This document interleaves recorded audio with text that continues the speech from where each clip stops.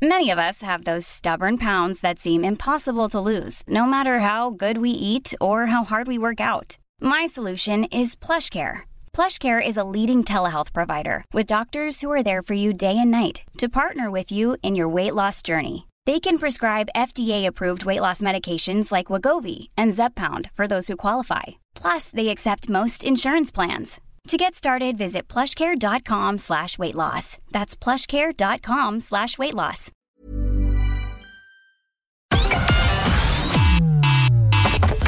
Connecting to the big show. In 3, 2, 1. Everybody just wants to be contented. Everyone wants to be happy. Right now is the most important moment. It's just so unfair on every child who doesn't have options. It's amazing how many unintelligent people look. I'm absolutely astonished of it. What is the matter with these people? We're the one for Cork and ready to talk. Can we just talk? Call 0818 96 96 96. Text or WhatsApp 083 396 96 96. Email opinion@96fm.ie. The lines are live. Let's kickstart the conversation. This is the Opinion Line with PJ Coogan On Cork's 96 FM. Oh, big change in the weather this morning. Was it just me? Actually, no, it wasn't just me, because I was saying it to Fiona beforehand. It was the muggiest, crappiest night for a while. Woke up at 3 o'clock this morning, and honest, stuck to myself, and the windows were wide open. It's a horrible night. But the last time that happened was when the weather was changing the last time, and we've had a week and a bit of rain and muck and dirt. Now, according to Alan O'Reilly up at Carlow Weather, we're looking at 7 to 10 days of nice, pleasant autumnal weather with sunshine and not a lot of rain. It'd be more than welcome if that's what we're going to get. Good morning to you. 0818 96 96 96 is the number. Text to WhatsApp 083 396 96 96, and that email opinion@96fm.ie. Coming up in a while, do you think that the coverage of the Queen and all to do with her is over the top? Not that you have every choice in the world, if you don't want to watch it, to not watch it, but it's pretty much everywhere. Your newspapers are full of it, your radio, your television, it's there, it's on social media, it's all over the place. Is it too much? Talking to someone in a while who thinks it is, particularly here. It's not, they're saying, it's not up to it, nothing to do with us, so why are we being subjected to so much of it? 0818 96 96 96, that is to come. Well, first of all, there's a story in the Examiner this morning. Owen English has it. He says, contentious plans for a dozen super bus lanes across Cork City. This is the Bus Connects set of routes, have reduced many elderly people on affected routes to tears. Several city councillors, writes Owen, have also branded the National Transport Authority's initial round of community engagement as one-dimensional. Now, we have talked here to the people of Tory Top Road. That's not so much to do with Bus Connects as with active transport, and they're worried about cycle lanes replacing their footpaths and losing their gardens for cycle lanes, and that seems to be a genuine fear among a lot of people. And there have been meetings, and we were told, I've not been to one, we were told that some of these meetings get very heated when people discover that in order to facilitate a bus lane or facilitate a cycle lane, they're going to lose a part of their front garden, or they're going to lose the footpath where they've been walking for years, or where their children or grandchildren have been playing, or where they've been parking their car. They're going to lose all these things. So clearly, even before a shovel is swung to put these things in place, they're not going down all that well. Councillor Oliver Moran of the Green Party joins me. Would you agree with me, Oliver? They're not going well even before a shovel is swung in anger. Good morning. Good morning, PJ. There's no doubt there's huge changes being proposed, and I agree with basically pretty much everything you said just there. And I know from talking to a lot of people, they are worried. And I think part of it has been about the nature of the conversation so far, that it's focused on that element of fear that people rightly or wrongly feel, and less about kind of working our way through what are the issues here, and bringing that directly to the NTA. At the meeting last night, I felt that there was quite a stark difference in the conversation between some councillors who point out the same things which you've just done, and then another group of councillors who've taken a different tack about arranging meetings with the NTA directly, bringing residents and residents groups who have genuine concerns, arranging those meetings, working through the problems. And my experience, and I think this is reflected certainly with Shane O'Callaghan, and I think Mick Nugent also had similar experience, that when you take these problems directly to the NTA, you say, look, you can't take that, or I need this for a certain thing, or that route's not going to work. That more often than not, and when I say more often than not, basically 9 times out of 10, they're going to say, okay, we'll see what can be done. And in fact, my experience, and others too who've engaged them so far, and look, I was on your show a couple of months ago talking about York Street and other places, and my opinion from the very start of this is that some of this is not going to work. But this is the first of 3 rounds of consultation over the next 2 years. And my feeling now, after having that initial round of criticism and saying, look, these guys, don't seem to know what they're dealing with on the ground here. My sense from dealing with them is that they're actually very engaging. They're really listening, and they will change the plans if you come to them with ideas. Because I think it has been stressed once or twice, possibly not loudly enough, that these initial meetings and the initial drawings and diagrams on the website, are they an opening hand of cards, if you want, Oliver, being played by the NTA? And that we're an awful long way away from pickaxes, shovels and anything like that? We're very far away from pickaxes and shovels. And I think that needs to be stressed to people. Like pickaxes and shovels isn't going to happen until after 2025. And there's a lot of conversation between that here. That far away then? Because I have to say, Oliver, and maybe I'm wrong, but certainly to my ears here, you're certainly the first individual to say that on the opinion line, that there won't be a shovel swung in anger until at least 2025. The Bus Connects plan isn't going to be actually hitting the roads until after 2025.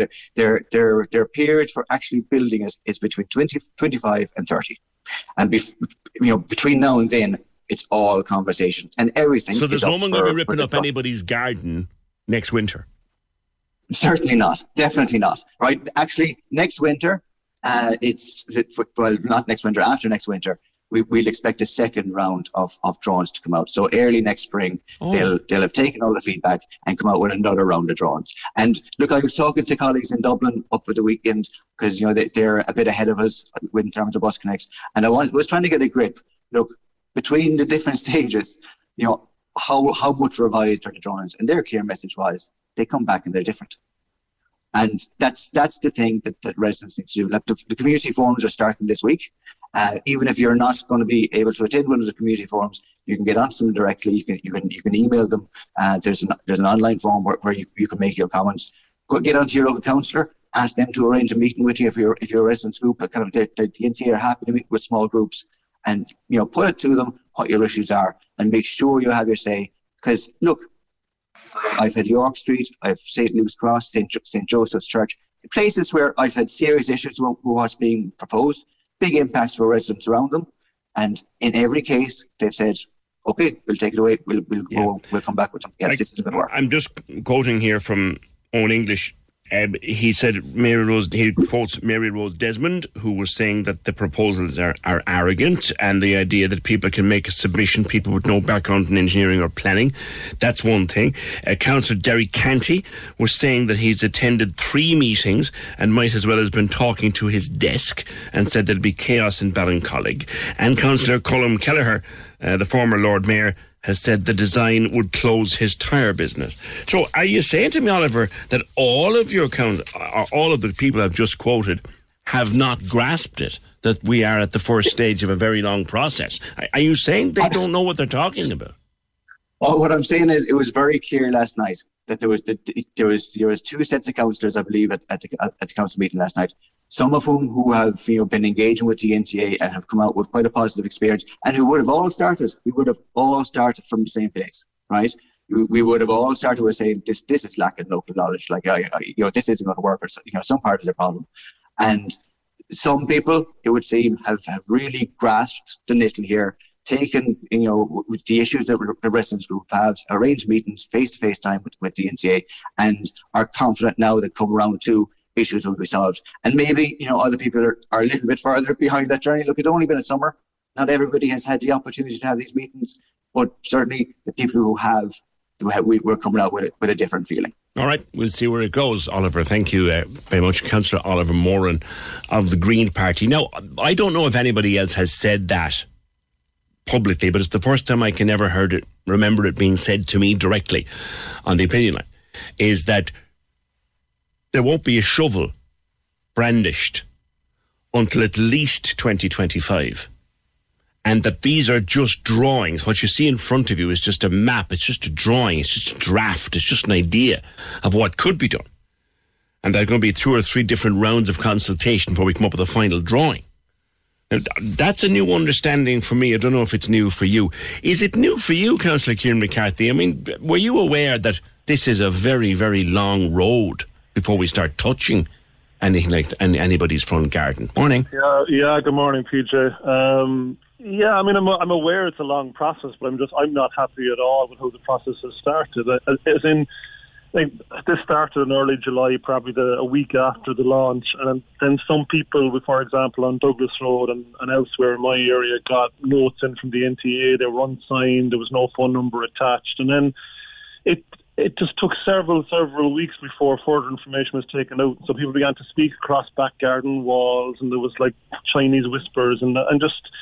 I've spent the last 10 weeks actually out on the road flyering hoses trying to give people information, just that this is actually what's happening. And I'm finding a lot of the people that I've met, I also hosted 5 public meetings, especially around the whole Mangala and the bridge proposal over the Mangala.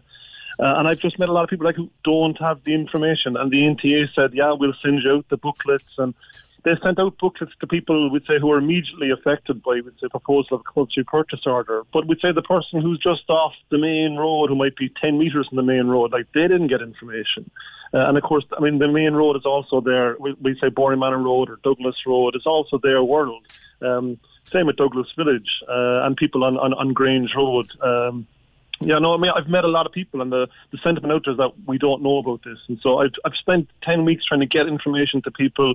For me, it's been a very, very long summer working with Bus Connects. The amount of phone calls, the amount of emails, the amount of kind of meeting people, pounding pavements, and I went along to the Nemo Rangers meeting, and that was for my area, and the NTA did meet people. In fairness to them, and I was there for 9 out of the 10 hours of the public consultation, meeting local people, and many local people came in. They were armed with information, but came away with very little answers. So that added to the frustration. So for me, it's frustration, anger, lack of communication. Communication is the word I was going to jump upon. Yeah, and that's why last evening I called for a vote of no confidence in the process. It wasn't supported by the council. I just think this has been built on lack of communication, mistrust, where we're unsure where we're going with it. And I think people deserve better than that. And I disagree with Oliver in terms of, I think we are having a frank and honest conversation on it within the council. Many councillors are up to speed on this. Not every councillor agrees that I don't agree with it. And it's not just taking away a piece of someone's front garden. It's a whole front garden in some cases. The majority of cases on Douglas Road. I mean, PJ, the devil is in the detail. I mean, I've gone out with the plans and the roads that are affected in my area. And I've come back shocked, and so there's an onus on me to share that information with the general public who didn't get the information from the NTA, and that's shocking and that's worrying. Yeah, and that's just adding up. I mean, this is beginning to sound like Aer Lingus cancellations. The level of communication going on here. It just needs to improve, and if this is our starting point, and we have 5 years before a shovel is to go. I mean, what's it going to be like in 5 years' time? I've come out also in the council chamber asking for their comms unit to step down or be replaced by another comms unit, another set of people. I'm just not happy. And I mean, Oliver mentioned the maps that went out. I mean, you want to be a geographer or a map reader to read the maps and the level of detail. I mean, I had people in my area that actually had to take out measuring tapes and measure out, look at the map and look at the scale and trying to figure out that, it's not 2 meters they're taking, it's 10 meters. I mean, on Douglas Road, for example, the CPOs vary from 2 meters to 20 meters. Yeah. Like PJ, I can bring you out and walk the road, which you can get a sense of. Kieran, I've spoken to enough people who are worried, and they say, look, losing my front garden to a bus lane, I don't like that idea. I don't want anything to do with that. That's a genuine feeling that people have. And yes, I wanted to give Oliver his say and say, look, this is not something that's going to start in the morning. And yes, it's important that we know that. It's not something that's going to start tomorrow or indeed tomorrow week. But you are making an equally important point. Well, if the communication at this stage is as bad as people say it is, well, we're not starting from a good footing, are we? Yeah, that's my principal point, and it's the principal point I've made in the council chamber now several times. I'm just not happy with it, and it's just adding to people just being upset on the ground, and people are upset because of this lack of information. And now they have the information, and I mean, I've had people ringing me during the summer going, "Oh, should I cancel my summer holidays and just work on this?" And I mean, it came out like these consultation meetings were in the middle of July when people were away on holidays, and I have people now who are ringing me like as they've come back from holidays in the last 2 or 3 weeks, kind of going, "What's the setup with this?" And would I be right in thinking that when they were organised so quickly, it made it look more urgent than it actually is, so people began to panic a bit? Yeah, but it just looked, again, incompetent in their communication plan. It looks like, we need to do this as soon as possible instead of waiting till September. I mean, if this is a 7 or 8 year project, why can't we wait till the proper times? Like, people do go away on holidays. It was the first time in 2 years, since COVID started. There was no one around in July and August. You want to be trying to get people to talk on a radio programme. There was no one around in July or August. Yeah. Kieran, can I just ask you one more thing? Because you were with me last week about the collapsed quay wall or the endangered quay wall at Southgate Bridge. You did, as you said you would. You brought it up. What happened? Yeah, I kind of had to push for an answer. I mean, they're certainly liaising with the person who owns the car park there on private land, so they're seeking urgent engagement from them to fix up the quay wall. I then kind of pushed the question, well, what if the quay wall collapses and kind of affects Southgate Bridge? And I kind of gave them, well, what if this happened? And they were slow to comment to me, but they can use dangerous dangerous structures legislation to basically move in, take over a site, and then kind of build a private owner. But only if this kind of spreads to Southgate Bridge and affects, it would say, for example, ends up closing the bridge. So that, I think that was a question you wanted me to ask last week. You tweeted you tweeted the response to your question, which was question 8 on last night's agenda. You asked for an update and progress report on the resolution, and part of the answer you got, a written answer, was telling you what actually happened. Yeah. Yeah, and that's why you're lucky when you ask a question as the chief executive. You can come back in with a supplementary question, but just one supplementary question, so you have to be careful to be exact in what you ask. And I didn't even get an answer to that. I had to push again, and so I had to beg the indulgence of the Lord Mayor to come back in to get that supplementary question answered. And you're still none the wiser.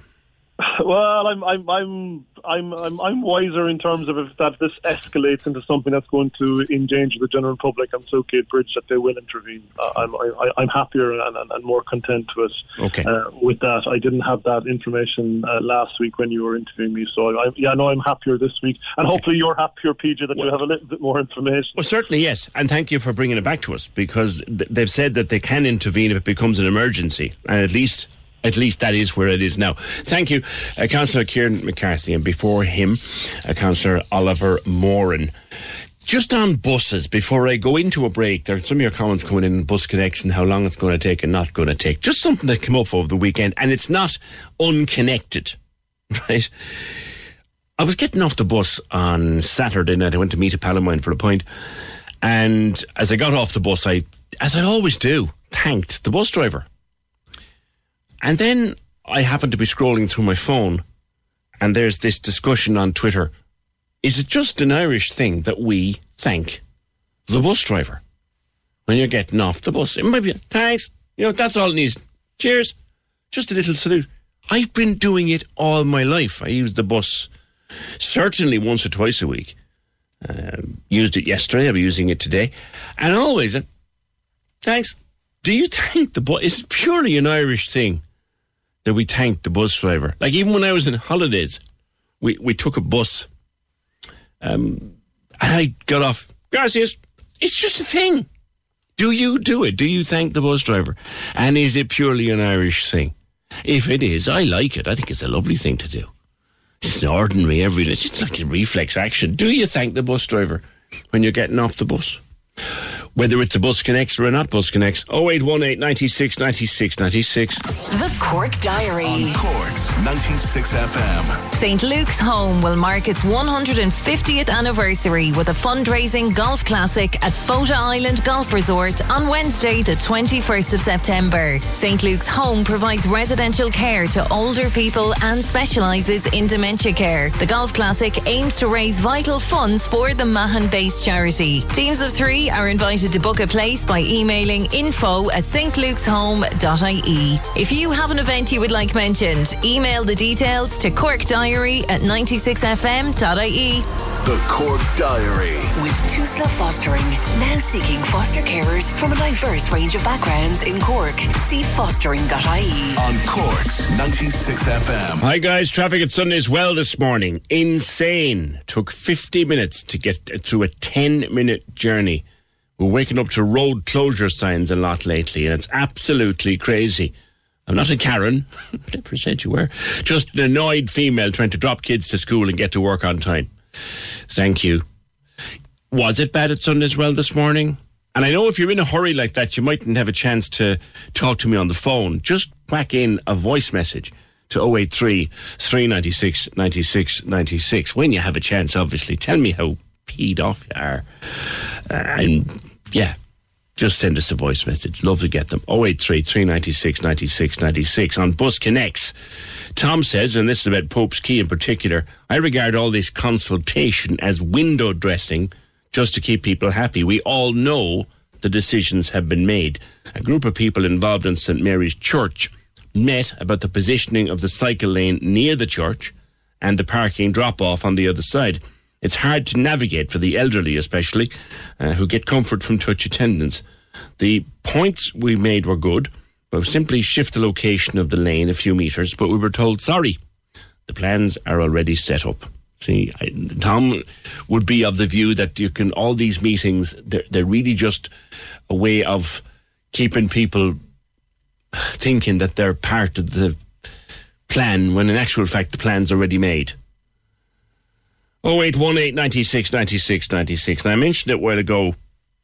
You can still flick around the television today, and within 5 minutes, particularly if you go to Sky News or BBC News or any one of those, you'll find yourself immersed once again in coverage of the Queen, and the newspapers absolutely full of it, including, for example, the Irish Daily Mail this morning, which is a 2-page spread on what's going to be happening for the rest of the week, for today and for the rest of the week and the whole thing. If you're interested, you're interested. And if you want to read it, you'll read it. If you want to watch it, you'll watch it. I certainly said yesterday, I watched a lot of it over the weekend, purely kind of out of an interest in the pomp and ceremony of the whole thing, and kind of a fascination with it. Not with the Queen itself or herself, but just with the whole operation surrounding it. John, you reckon we're getting too much of it, though? Morning. Good morning, how are you? And by the way, I always thank the bus driver. Good man. I don't see why not, but I'm not saying it's just. I think it's a purely Irish thing. Go on. And most guys appreciate it. Like, you'll meet one or two individuals, and I think everyone else would they're very gruff. So when I go out the door, then I usually have a decibel louder, like when I say thank you very much. Go on, I know. The Queen, John, too much? Too much altogether, especially, look, I don't care what they do across the water, PJ.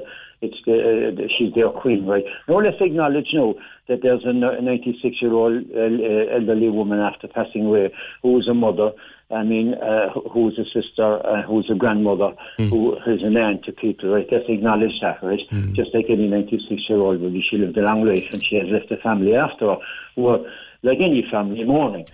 But it's the monarchy part I have a problem with, and especially here. Flags at half-mast, the whole format and running off the late show on Friday night was changed to facilitate the Queen of England, not our Queen. As I say, flags at half-mast, books of condolences open in the City Hall. I requested a book to be open for the family in Tala who went through that horrendous tragedy. But no one came back to me on it. And of course, Micheál Martin going to Belfast today with Michael D. Higgins, and also they're going, I think, they're both going to London on Monday, Michael D. and Micheál. Yeah, well, it's every single talk show here over the weekend and all, all the Saturday and Sunday shows, they all had it, you know what I mean? And it's just, you would even the presenters there, like, Shalini Rowland, they're wearing black, presenting the news. Like, what was that all about?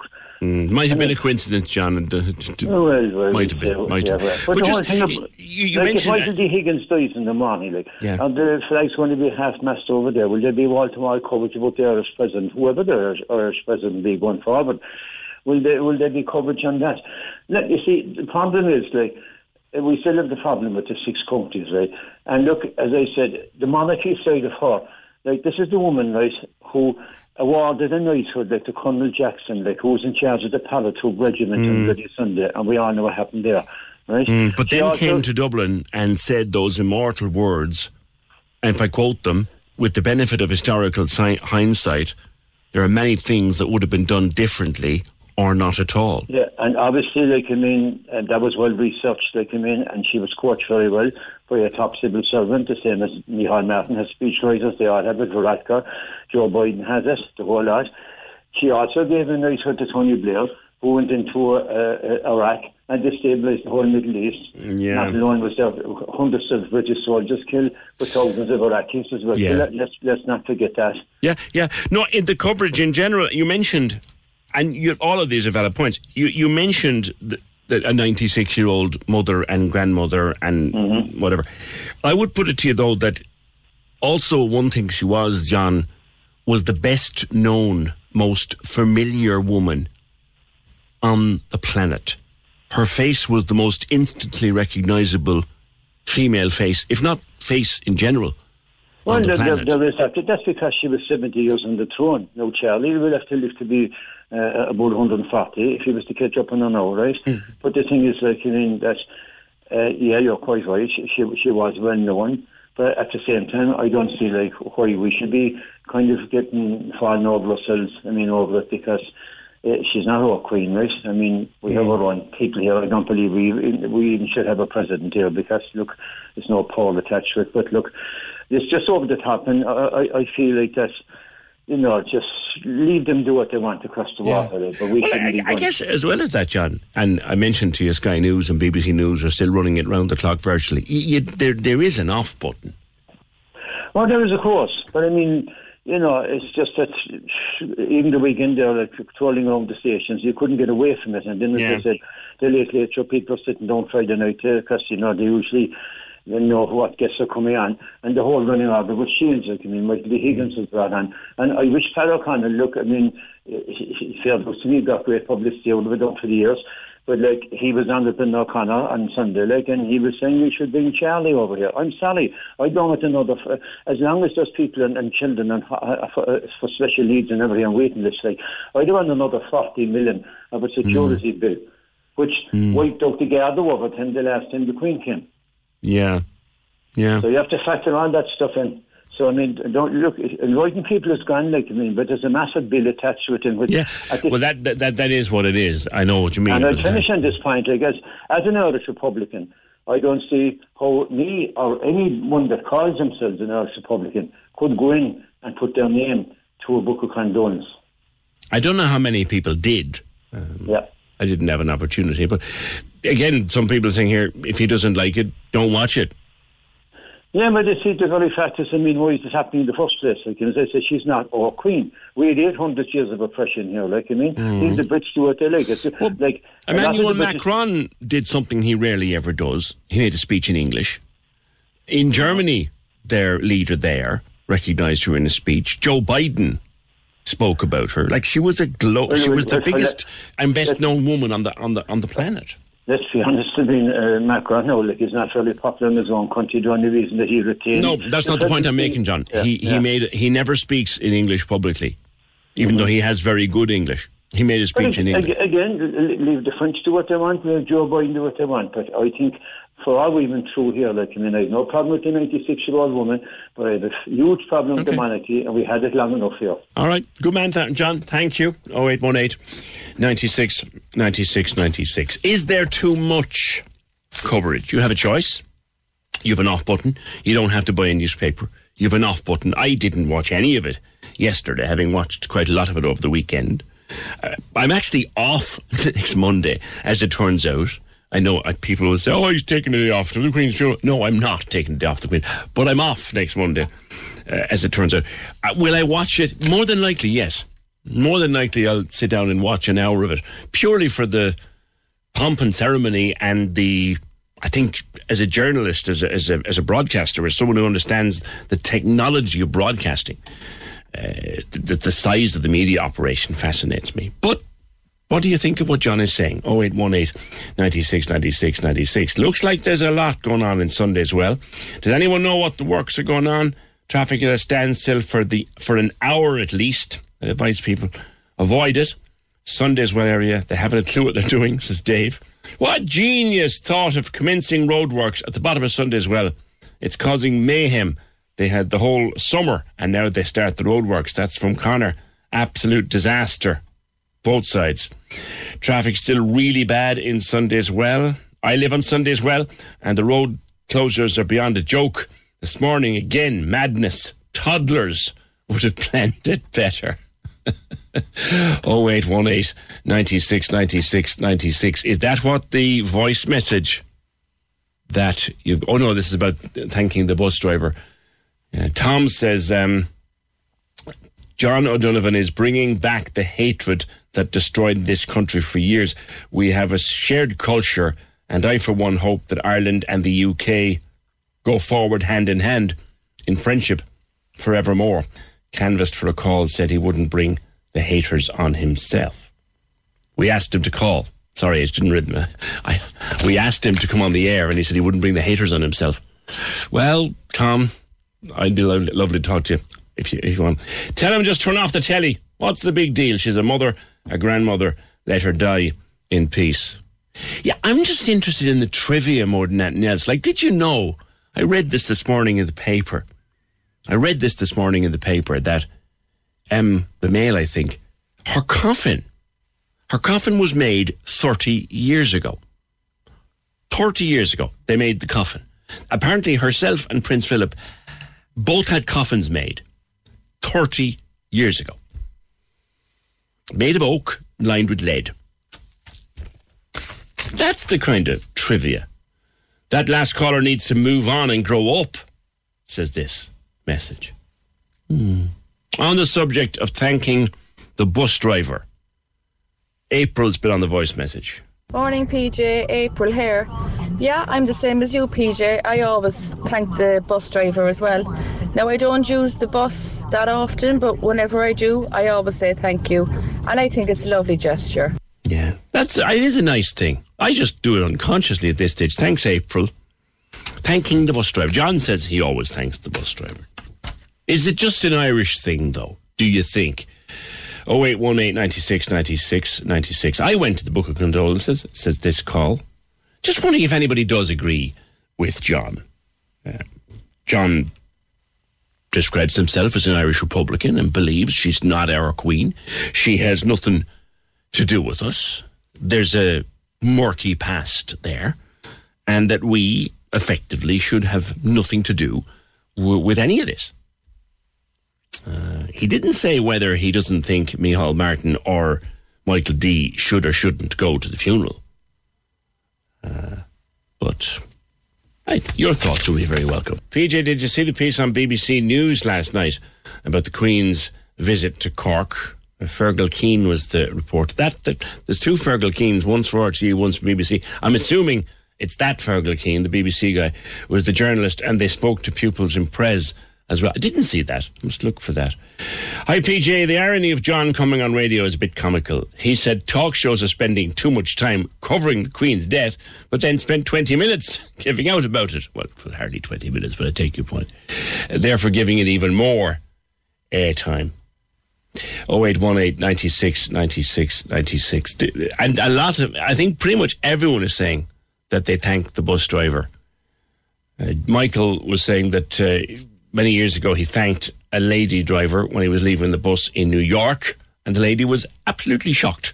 Seems to was very rarely thanked. Actually, the ones that I notice kind of look at you twice are, and we've quite a number of them now, bus drivers, foreign bus drivers driving in Cork, and great to see them. But they're the ones I think that are taken more by surprise when you're walking off and thanks, and they look at you. Okay. I think it's a lovely custom, and long may it continue. No one ever taught me to do it. I just saw the people doing it and copied it for myself. But I think it's purely Irish. Like Michael says, he did it in New York, and they're still looking at him. Thanking the bus driver when you get off. Do you do it? Can we just talk?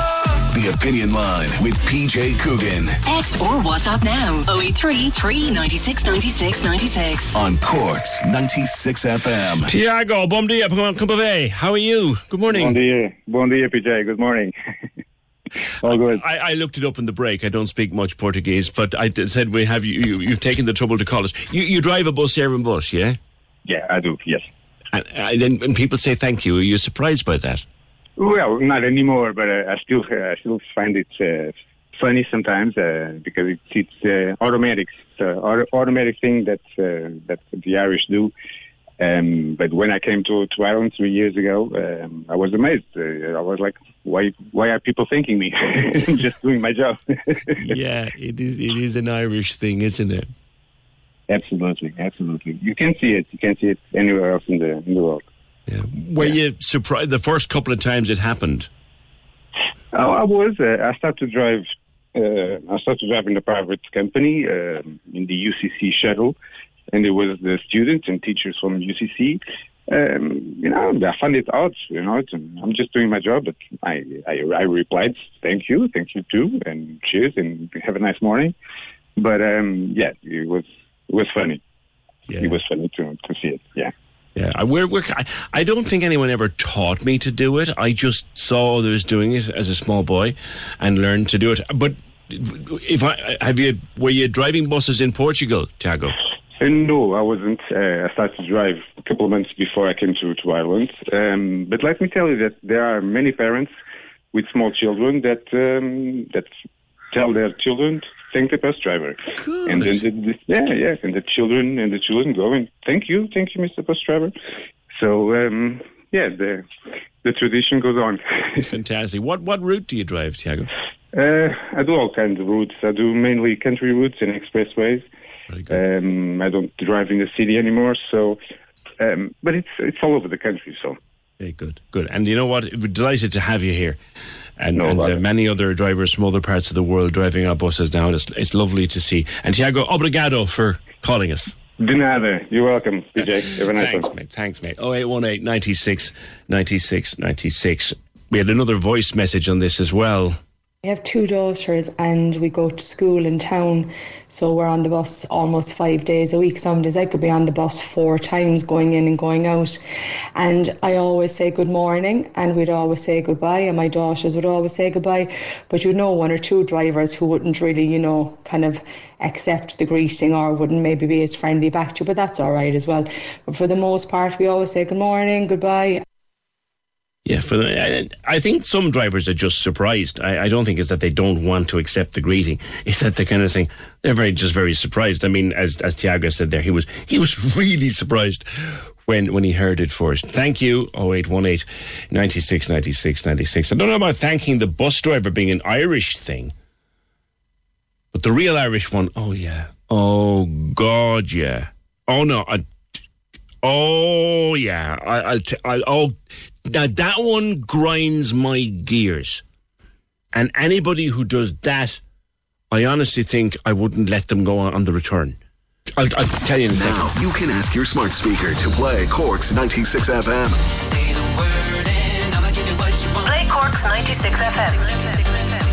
I can tell that you like it. There are now even more ways to listen to Cork's 96 FM. Tune in on your radio, online, on your mobile. Cork's 96 FM. A lot of people engaging in this little conversation we're having about whether or not you thank the bus driver. I think it's very nice. I think a lot of people do, even if they don't admit it.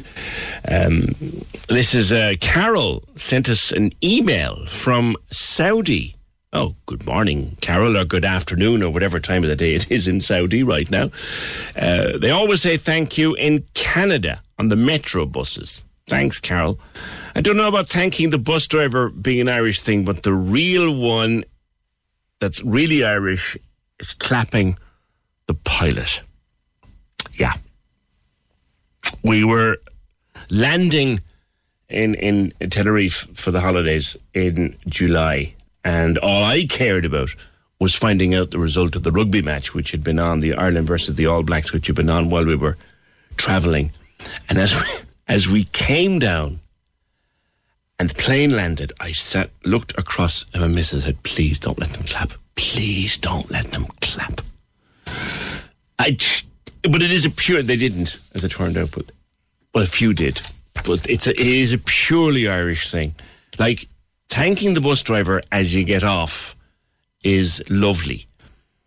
And you can thank the flight crew on the airline as you get, and I do, as you're getting off the plane down the steps. Thanks, But this idea that we've just landed in some far-flung corner of the world, and here we are identifying ourselves as the Irish by half us dressed in GA jerseys and going, hey!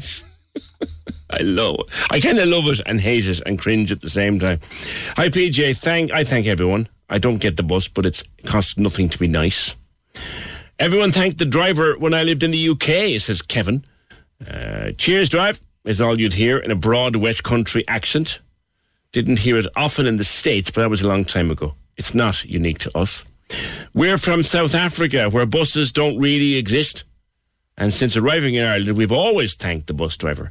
Our toddler thanks the bus driver when getting off the bus and loves how she gets a friendly wave goodbye from the driver when hopping off. It is lovely. Sunday's Well seems to be a mess this morning. A catastrophe. An hour in traffic, says this message. Sunday's Well Road is closed. Irish Water replacing pipes. The disruption to people has been awful. The road has been closed for a lot of the summer. You'd expect these works would be done by now, as the schools are back. It's just on to the City Council, and Irish Water have a contract till the 30th of September. Vicky's Restaurant, a beautiful addition to Sunday's Well, is now closed down, and the post office are struggling as well due to road closures taking place over the last 6 months. Definitely seems to have been an absolute disaster this morning.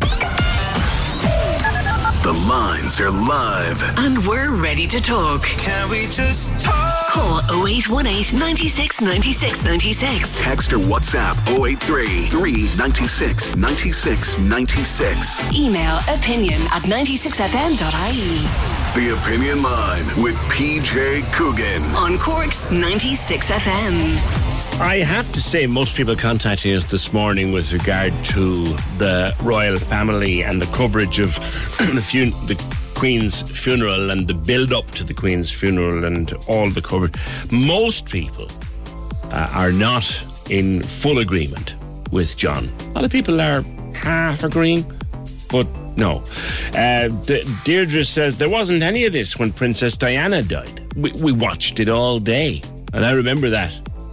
Deirdre, I was working in the newsroom here the morning she died, and the blanket coverage for a full week was phenomenal, and there was very few people saying we shouldn't be looking at it. That's very true. I don't agree with John. I thought the Queen was a hard-working Queen. I'll be sending a sympathy card to King Charles. The past is in the past. This is that message. And here's one and I'll leave it at this for now, but we'll come back to it. So many people I know hate everything about the United Kingdom, yet they support all the English teams. And what about all the tourists that come here? And what about all the Irish that have claimed benefits off the UK state? History is history. Put it behind us, for God's sake, or at least don't be a hypocrite. Thanks for that. 0818 96 96 96. And I've spoken before about the work of the Cork Alliance Centre, and they're celebrating 20 years in operation this year. So we thought we'd catch up once again with their CEO, Sheila Connolly. And first of all, Sheila, congratulations on 20 years in operation. Good morning to you. Good morning, PJ. Thanks a million. Yeah, I know. Little did I think 20 years ago when I would have started here that we'd still be around and we would still be, I suppose, that things would have changed so much and progressed so much since what it was like at that stage. And tell me about the origins and tell us about the work you do. Space.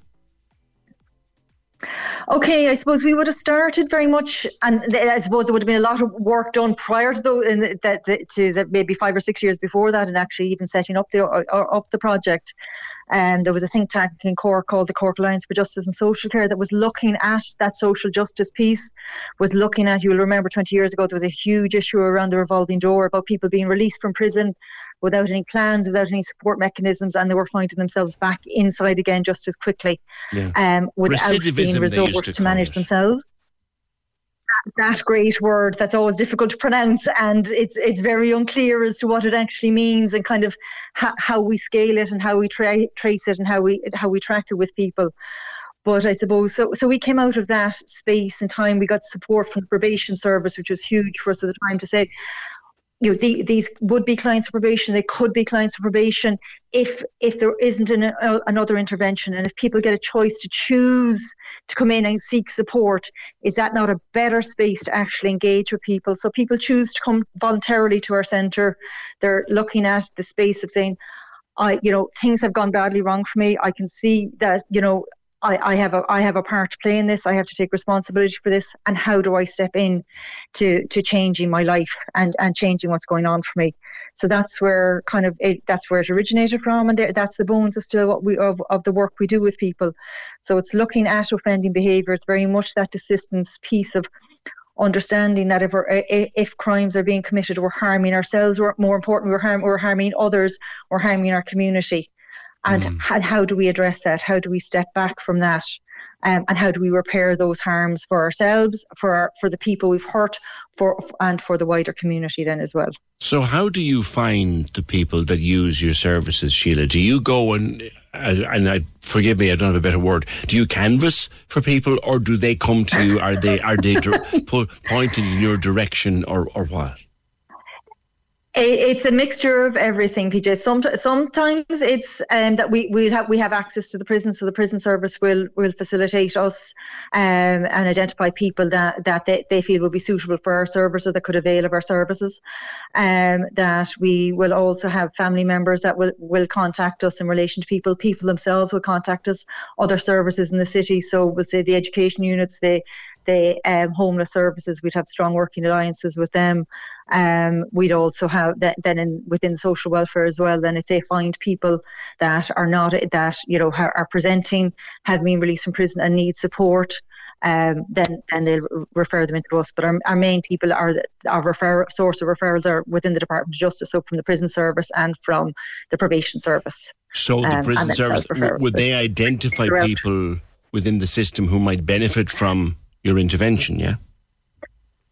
Absolutely, that they'll see that, and they'll make space. That was, I suppose, in the prison, because we have integrated sentence management officers, we have ISM officers who are meeting people when they're coming into prison, and they're help to identify what their people's needs actually are, how they're doing in prison, then, and if they need additional support on their release that we could possibly give them, then we'll definitely look to see if we can step into that space with somebody, if there's opportunities there for us to be able to support somebody in that process, then we'll do that. So yeah, I suppose it comes from whichever angles that are open to people and for themselves. I suppose when you're around 20 years, then people make self-referrals as well, because you might have family or friends that have used the service, or that because of the two Norries that James and Timmy end up making referrals to us as well, because I suppose people see the podcast, would have seen myself on it, would have, and I suppose the lads, when they're talking about anybody who's been to prison, they will kind of recommend that they make contact with us and see if we're available to help them, see if we have capacity to do that. Yeah. And if we can at all, we'll try and step into that space. Yeah. Talk to me about desistance and trying to assist people with desistance from crime. Yeah. Well, I suppose like if we look at crime and what brings people into it, it's very much a disconnect from ourselves, a disconnect from the society, and a lot of anger and angst. So if we actually address those pieces, we're also addressing the desistance part of it, and what we need to do to step away from those pieces. We build connections with ourselves, we build connections with our community, because you know yourself, it's very difficult. It'd be difficult for you to hurt me when you know me and you like me and you get on with me. It's easier for you to hurt me if you just see me as a blank wall. So if we move those trajectories for people so that we create those connections, if we understand that there is that people have found solace in their addictions, and it is causing more problems than it's actually causing, than the solutions is causing, and we support people to address those pieces, then we're working more into a desistance model as well. But I think the theory of desistance is about stopping crime. To desist is to stop crime. But for me, you can't just stop. You have to move into something else. And what kind of a life are you moving into, and what does that look like, and how do you do it, and how do you test the water for it? So like that's why we would say education is a big part for us, with a lot of our people. Obviously recovery and addiction and trauma recovery are big parts as well. But if we're helping people create new lives, and repair the harm that they've done, that's the stepping into the new life, the life that you want.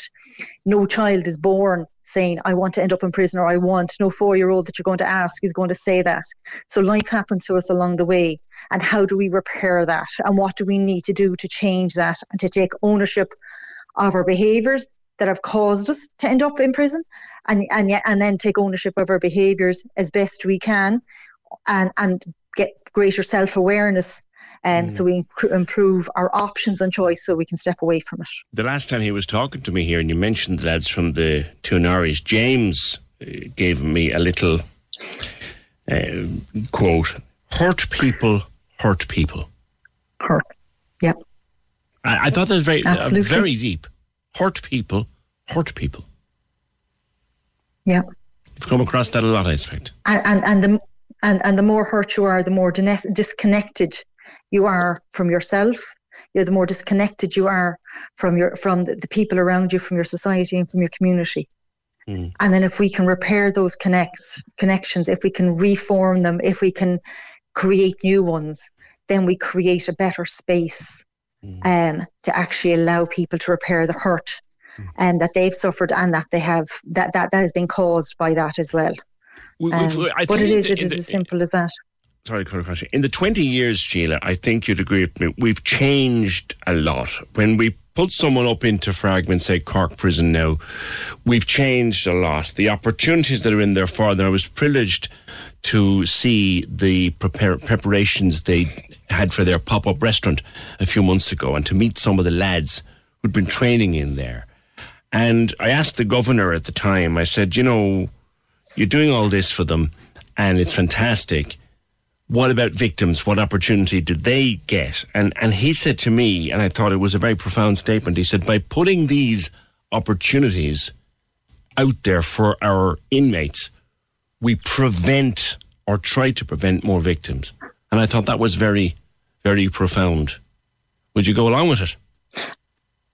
Absolutely, absolutely. I would say that we do victim work by repairing the harms that of people who have done the harm, by facilitating their change, by improving their way of being in the world. We're moving everybody forward, and we're improving things for everybody. Yeah. If you look at any of the restorative justice, restorative practices, restorative justice research, it'll tell you that, and most of that restorative justice research is done with victims of crime, and most victims want to know that it's not going to happen again. Yes. That nobody's going to have to go through what they've gone through. Yes. And that's a very real piece, and I know that personally for myself. Yes. And this is a space by which we can actually, keep that offending real, keep that real in our conversations with people, so that we can ensure that we move away from that, so that we know what steps have happened, we know what our triggers are, we know what's happened in it, and the more we move away from it, the less chances there are of repeating old behaviours, and the stronger we become in ourselves. And I suppose that for us is about building that self-determination, that self-belief, that self-respect. Because if we hold our own self-respect, then it's very difficult to disrespect somebody else. So if we build those within people, then we're actually changing the face of a generation, so that in the vision that there will be less victims, and that we can repair some of the harm by creating, as you say, when you look at James and Timmy, and along the space that they'll recognise the harms they've done, but they're hugely trying to repair all of that, and repair that with others and for others in their podcast as well. And that, that's the generation of people we're working with. Yeah, and things have very much changed in the past 20 years. The lock 'em up and throw away the key mentality, it's kind of been cast aside, I would think, in favour of, right, let's put people, let's send people to prison, but let's make it an opportunity for them to change their lives and not do what they've done again. Absolutely. And the prison service is very much stepping into that rehabilitation side of it. The judges, the court system, the justice system has decided that people needed to be taken out of society for a period of time. But that's also a space of, okay, well, what work can we do there? And there's great psychology services, there's great addiction services within the prison to actually work those processes with people, so that they understand themselves, so that they build those relationships with themselves, so that they can begin to repair that damage done, so that when they do get released, and that if they do link in with the likes of us for support or whatever projects around the country, then that we can begin that change process on the outside, and that so that people can experience it as well. Because if you have a history of being in and out of prison for quite a number of years, it takes society a while to accept the changes that you're making and the person that you are becoming. And it can be very difficult to hold yourself in those frustrations. And that's part of our work. So I suppose we're allowed, fortunately, by our funders, to be able to stay with people for as long as they need it. So we would, when people are in college, we're still with them in that process.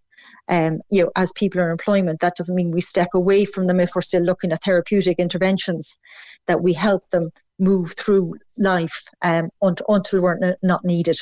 Okay. Which I suppose is a graceful place to be in. Well, the fact that you're doing it 20 years means you're obviously doing it right. So Sheila, thank you, and congratulations on 20 years, the work of the Cork Alliance Centre. That's their CEO, Sheila Connolly. Thank you. 0818 96 96 96. Mention of the two Norries there. I've actually been invited to be on their podcast.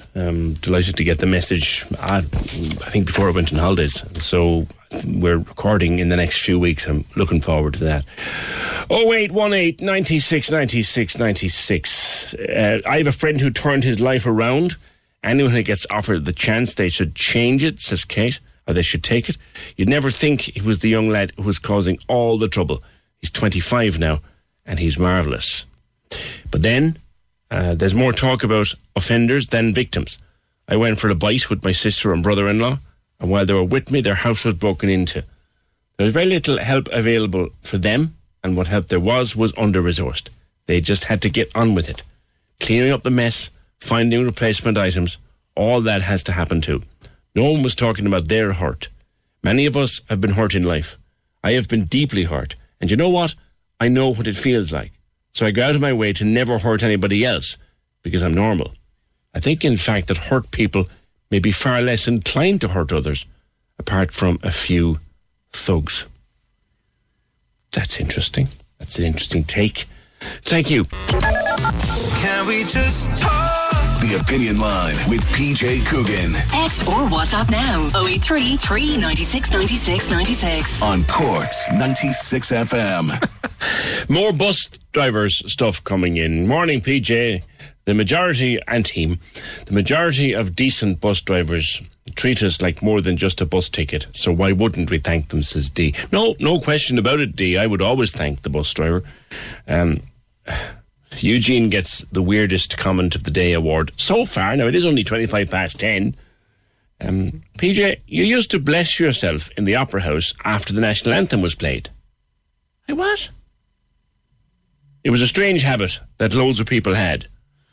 You're going back a lot of years there now, Eugene. I don't even know if I don't think they still play the national anthem in the Opera House before the show starts. I don't think they do. Not in recent years anyway, that I can remember. But they used to play it before everything.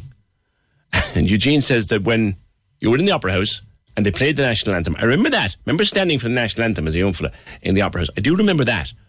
But I don't ever remember blessing myself afterwards. Thanks, Huge. 0818 96 96 96. Now, staff in a number of care and community organisations across County Cork are to strike on Wednesday, 21st September. That's 2 weeks tomorrow. Actually, it's not. It's tomorrow week. As part of the Valuing Care, Valuing Community campaign to highlight the demand for a pay rise for workers. Joined by Teresa Butler of SIB2 and Lewis Hodgson, who is a shop steward. I'll start with you, Lewis. Talk to me about workers on the ground. When was the last time they got a pay rise? Good morning. Hi, good morning. How are you? So I'm working with the organisation now for the last 4 years. Now the last time they got a pay rise, I believe, like the cuts were back in 2010, 2011, that time period. But we got the pay restoration back there this year, and which brought us back to where we were before the cuts were brought in. This was before that, I don't know when the last rise was. Okay, so you've basically just had FEMPI restored, as they used to call it. Yes, yeah. Yeah. Now, Teresa, go through with me who is represented here. Who are these workers? Where do they work? Hi, PJ. Thanks very much for having us on the show. So as you said, this day of action, in Cork on the 21st is part of a wider campaign, Valuing Care, Valuing Community. And it would be ourselves in SIB2 together with Forsa and the INMO. And the workers involved would be workers who work for what we call Section 39 organisations within health, as well as a number of community-based organisations. So when we say Section 39 organisations, what it means is under the Healthcare Act, they're funded under Section 39, which means they're around 99% of their funding comes from the HSE, but not 100% of their funding like it would with HSE direct employment or what Section 38. So Section 39s are extremely heavily dependent on the funding that they receive from the HSE, and they provide services in the community on behalf of the HSE, and yet our government think it's okay to continue to pay these workers who do the exact same work. Oh, you're breaking up there. 38 employed. So Section 39. Can you hear now? Yeah. Section 39, like, that means not a lot to most people. So where are we talking about? What institutions are we talking about, Teresa? So Section 39 workers would be healthcare workers. And what we mean when we say Section 39 is just how they're funded under the Healthcare Act. And it means that 99% of their funding would come directly from the HSE, but they're not, because they're not fully funded by the HSE, they're left in a situation where they're not receiving the direct increased pay that Section 38 and HSE Direct would be receiving. As well as that, as part of this campaign, there's also community-based organisations, so the likes of the Irish Wheelchair Association, Employability and CE schemes as well. So this will actually be a 3-day action across the country. So on the 21st, we're starting in Cork with St. Joseph's Foundation in North Cork, as well as Employability and the Irish Wheelchair Association. But we're then continuing to escalate the campaign, and our colleagues across the west of Ireland will be going out on the 22nd. Yeah. And then Enable Ireland in Cork and Kerry will be going out on the 23rd. And we will continue this campaign until the government enter in.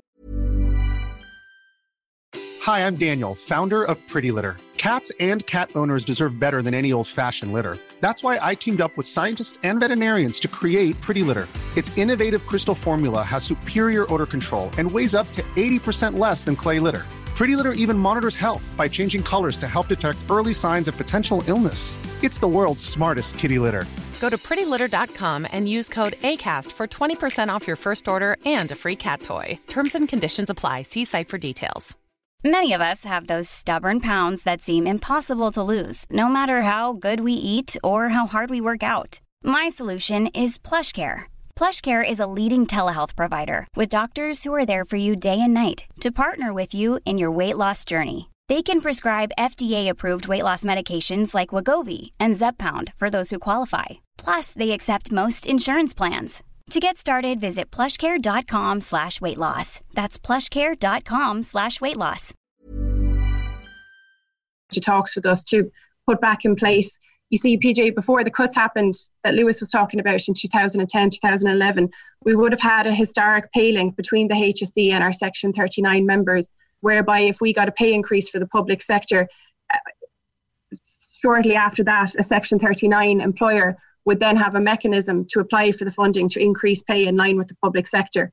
But when the cuts took place, that pay link was severed, and we need to restore that now for our members who work in Section 39 and community-based organisations to ensure that they're not being paid lower than their colleagues in the public sector. Okay.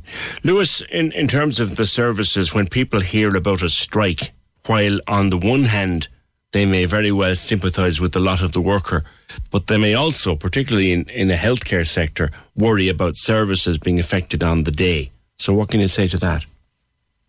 Yes, so obviously there would be sufficient staffing provided on the day, and that would be sorted out before the strike would happen, so that would be very minimal disruptions to the service on that day. Obviously, it's not like as we're working in a shop or a factory, we can't just close the doors. I mean, we're working with people and they need the services. Now, say, non-important, say, appointments or any activities or things like that would have to be withdrawn on that day. But obviously, the basic level of care and support will be given on that day as well. So nobody would be left to chance, as it were. No, we have a lot of service users that attend the day service from 9 to 4, so they may be requested to stay at home on that day.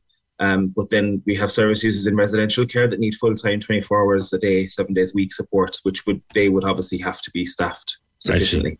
I think that's what people need reassurance on. So 21st of September and spreading around the country on the 22nd. And Teresa, if this doesn't succeed, what next? What then?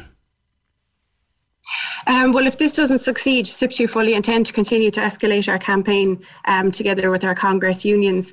As I said, we can't continue to just turn a blind eye to the fact that our members in community-based and Section 39 organisations are being disrespected by our government. They're not being paid the same as their colleagues in the public sector who do the exact same work. And I suppose it's important to say that these organisations, their hands are tied in terms of applying the pay increases that are happening in the public sector. If they could get the funding from the government, they'd be in a position to do so, because, I often hear on your show, PJ, you have people who talk about community-based services for vulnerable people, and the fact that there's waiting lists and there's services closing down, and that will continue to happen when these organisations aren't being funded sufficiently and they can't retain their valuable staff. St. Joseph's Foundation is an absolutely fantastic organisation. I've spent a lot of time there as their official, and the staff who work there want to be able to stay there, and they have fantastic relationships with the people that they support.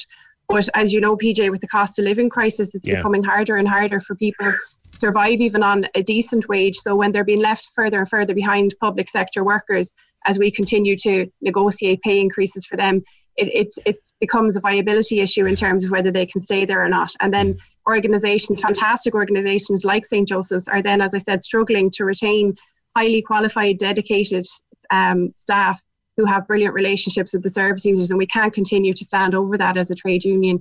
And we're going to continue to fight, as I said, and continue to escalate this campaign until the government enter into talks with us to re-establish that pay link and a mechanism for Section 39 and community organisations to increase pay for their workers. Okay. It's on the 21st September, at least the initial day, affecting places like the Irish Wheelchair Association and St. Joseph's Foundation. Teresa Butler, organiser with SIP2, and Lewis Hodgson, shop steward. Thank you both. 21st September, that's tomorrow. Is it? Yeah, tomorrow week. 0818 96 96 96. Was the late Queen Mother ever the Queen? Now, this is a bit complicated, right? Yes, she was. She was Queen from December 1936 to February 1952 because she was the wife of King George VI, who, of course, was the father of Queen Elizabeth. So she was Queen while he was King. Now, it was through marriage she was Queen, so she was technically a Queen consort. But, of course, when the monarch dies, then the consort title goes, but she was then named the Queen Mother because she was Elizabeth and the Queen was Elizabeth. So to avoid confusion, they called her the Queen Mother. It's confusing, I know. 0818 96 96 96. The answer is yes, she was. She was Queen to she was Queen while King George VI was King. There you go. 0818 96 96 96. Access all areas on Cork's 96 FM. Your guide to nightlife on Leeside. Hi, it's Michael here with an update on Cork's entertainment. The National Symphony Orchestra makes a long-awaited return to Cork City Hall on Saturday 24th of September for an evening of extravagant Russian drama and romance conducted by its internationally renowned chief conductor, Jamie Martin. Access all areas. Pitch Festival is now in its 5th year, bringing both Irish and international artists to Cork for a contemporary circus and streets art festival. Hosted by the legendary Brian Quinn, the gala show is an opportunity for Corkonians young and old to see the cream of the crop perform, and it takes place on Sunday, September 18th at the Everyman Theatre. Access all areas. You can contact us here at Access All Areas if you have a show, play or exhibition coming up, or any live streaming events or gigs by emailing us at aaa@96fm.ie. Access all areas. With Cork Culture Night, Cork City. Enjoy free events in over 100 venues on Friday, September 23rd. See culturenightcork.ie. On Cork's 96 FM. A subject we've talked about a lot on the programme over the years is endometriosis. It's a huge women's health issue, and it is thankfully talked about a lot more now than it was, say, 10 years ago. I can remember as a much younger man having a great friend who suffered from it, and now a number of my friends have suffered from it. It's extremely common. It was one of these things that wasn't talked about for years. Now more people are talking about it, but still not enough of them, advocates would say. A new movie gets its premiere in Dublin. It's a 50-minute documentary called Below the Belt. It gets its premiere in Dublin next month on Thursday, October the 6th. Kathleen King, good morning to you. Good morning, PJ. How are you? Good. We talk about Below the Belt first, and the fact its executive producer is none other than Hillary Clinton. That Hillary Clinton? It is that Hillary Clinton, and Hillary has been an amazing advocate for endometriosis, having lived with the condition herself. And, Hillary has felt that, because endometriosis, it's an issue that's been overlooked and ignored and dismissed for so long, that the film could be a very powerful tool to change how it is seen and how it's handled, and to sort of help raise visibility, like not just amongst the general community, but also the medical profession as well. So we're delighted that she became involved, and, as the executive producer, because it lends a lot of weight to the film, and it also helps us to raise the visibility of the condition as well. Now, it affects 1 woman in 9. That's a statistic I wasn't aware of. It's huge, isn't it? So we're estimating 155,000 in Ireland, and that's, again, an estimate at 200 million worldwide. So, if you know 9 women, somebody living with endometriosis. They may not always, know that they have it themselves. They may not sort of speak about it, and there could be a waiting diagnosis, because as we know in Ireland, the average delay to diagnosis is 9 years. And I've spoken to women over my time as an advocate who've waited maybe 18, 20 years to receive a diagnosis. And that is shocking. In the women I've known in my life, young and old, I would name 4 immediately who've had it to various levels. So it's very, very, very common. It takes a long time to get diagnosed. I think that's the problem, the biggest problem. Why is that? It is. It's a massive problem because during that time it takes to get diagnosed, the disease is progressing and causing a lot of issues, which can lead to chronic pain and infertility. But I suppose the issues around the delay to diagnosis are complex, and we sort of look at the sort of multi-facets to this, and one of them is that, like as individuals, we don't necessarily know that period pain is abnormal. We don't necessarily know that sort of our heavy bleeding could be abnormal, or that what we're suffering and what we're feeling like is actually out of the blue. So if you've, a family where your mum maybe has had heavy periods or has always had pain, it may not be unusual. So this is where education comes in terms of, speaking to women and speaking to young girls and young boys alike, so that we can watch for these symptoms early. So you've got that lack of recognition of the symptoms in the beginning, but we do know that women are presenting to their GPs and they're presenting to healthcare professionals, and it's been missed at this point as well. The symptoms can appear to be quite vague, or they may be indicative of a lot of other conditions. But endometriosis is rarely top of the list, unfortunately, with a lot of healthcare professionals, and we need to get this changed. And it's true, isn't it, Kathleen, that by the time many women, not all, but by the time many women are diagnosed, endometriosis has done horrendous, irreversible damage? Oh yeah, absolutely. I've seen women who've lost organs, and they've lost, their part of their bowel, they've lost a kidney, they've lost their appendix. In some cases, women ended up losing some of their reproductive organs as well due to a lot of damage and adhesions. And as we know as well, endometriosis is one of the leading causes of infertility. So the more inflammation and scarring that's on in the pelvic area, and the more damage to the ovarian tissue can lead to infertility as well during that time. I have a friend who suffered very seriously with it and had to have a full hysterectomy at a very, very young age, who said to me afterwards, you know what, PJ, if men suffered from this, it wouldn't take so long to sort it out. Would you go along with that, Kathleen? Oh, I would. And I hate to bring this down divisive lines of women's versus men's health. It's in the film anyway. Looking at the trailer, it's in the film. Yeah, and unfortunately that is the reality of it, and if I was to say to men, like, you have a condition that 1 in 10 of you or 1 in 9 of you is going to have, a treatment that is going to be offered is to, basically remove your testicles. It's not a cure, it's not actually a treatment, but we'll do it anyway just in case. The place would be an uproar. And we know that removing the uterus and removing the ovaries in women is not a good treatment for endometriosis. You need to actually remove the disease. And because there's so little research and there are so few skilled surgeons actually removing the disease, correctly and removing it in its entirety, we have a lot of women, unfortunately, having to leave the country to get adequate treatment. And it just does horrendous damage and permanent damage. So even after it's being treated, there's still pain, there's still recovery.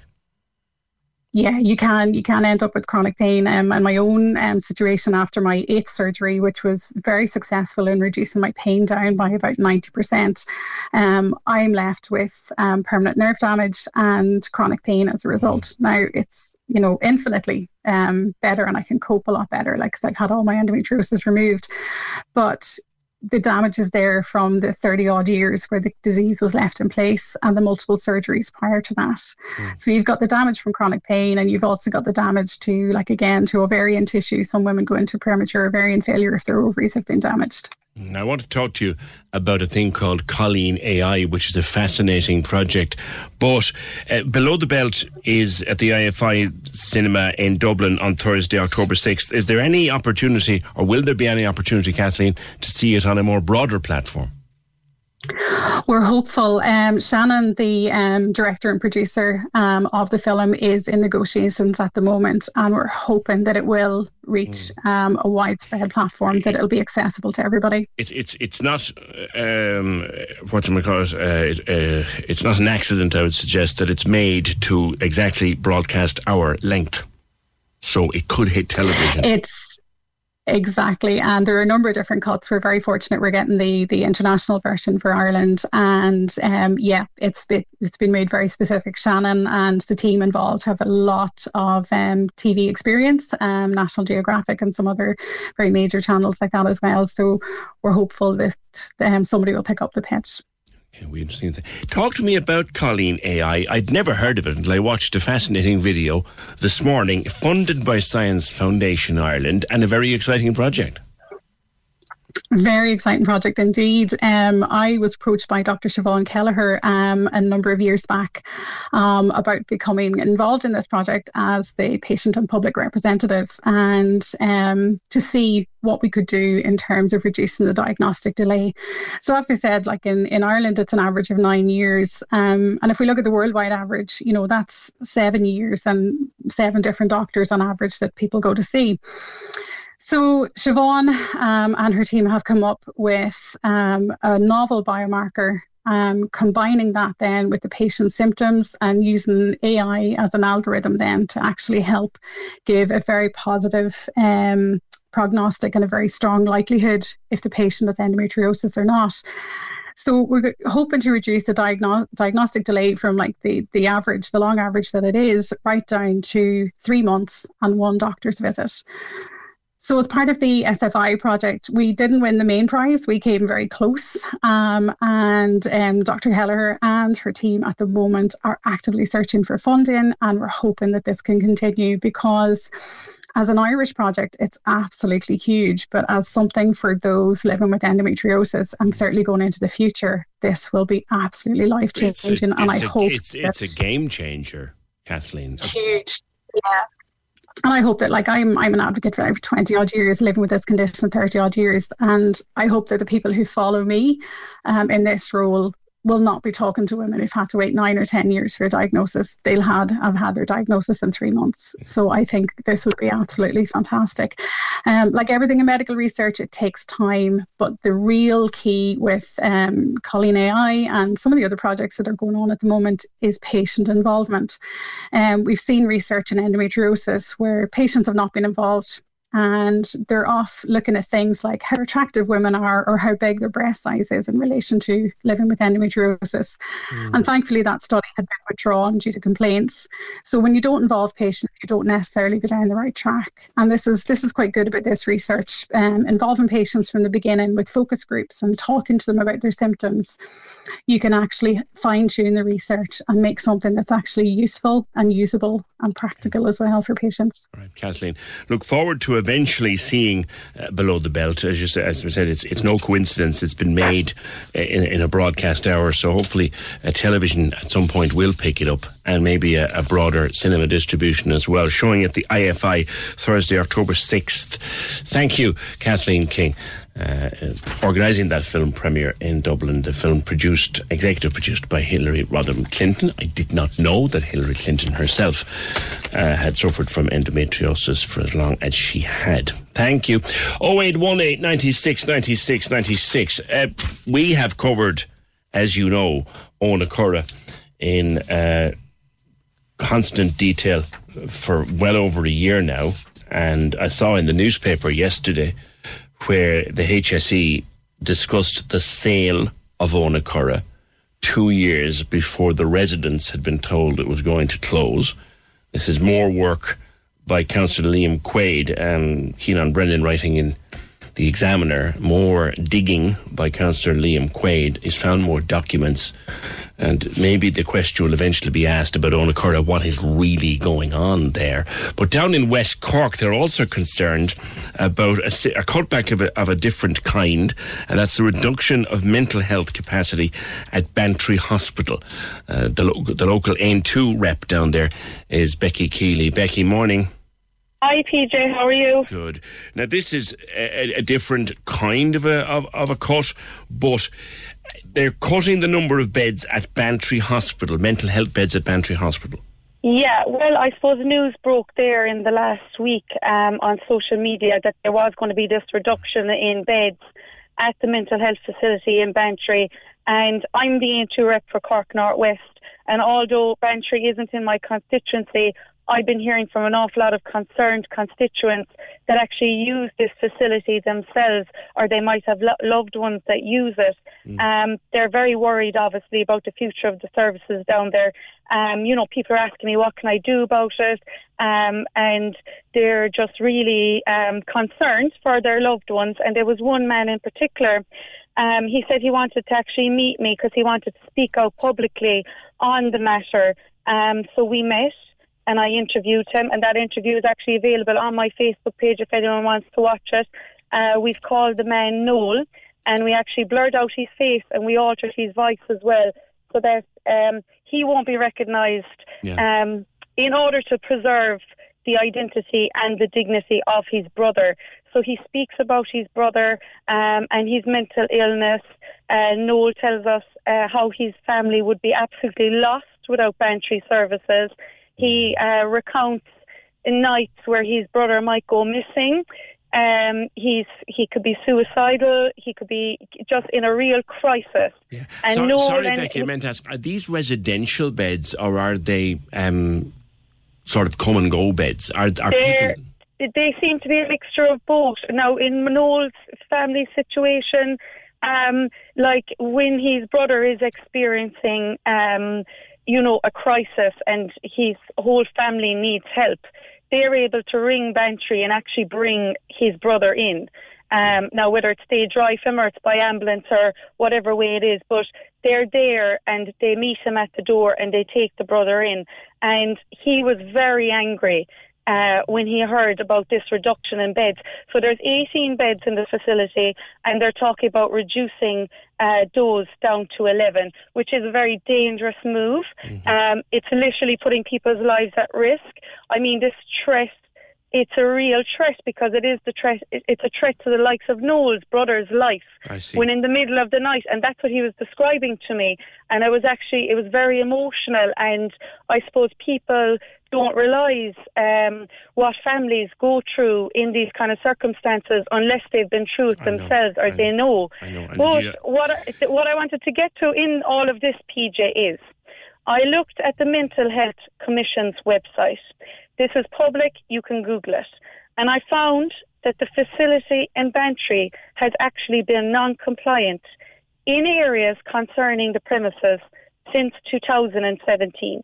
So there's a screenshot of that up on my Facebook page as well, where you can actually see the ticks for the areas where they were compliant and the red X's marking the areas where they were non-compliant.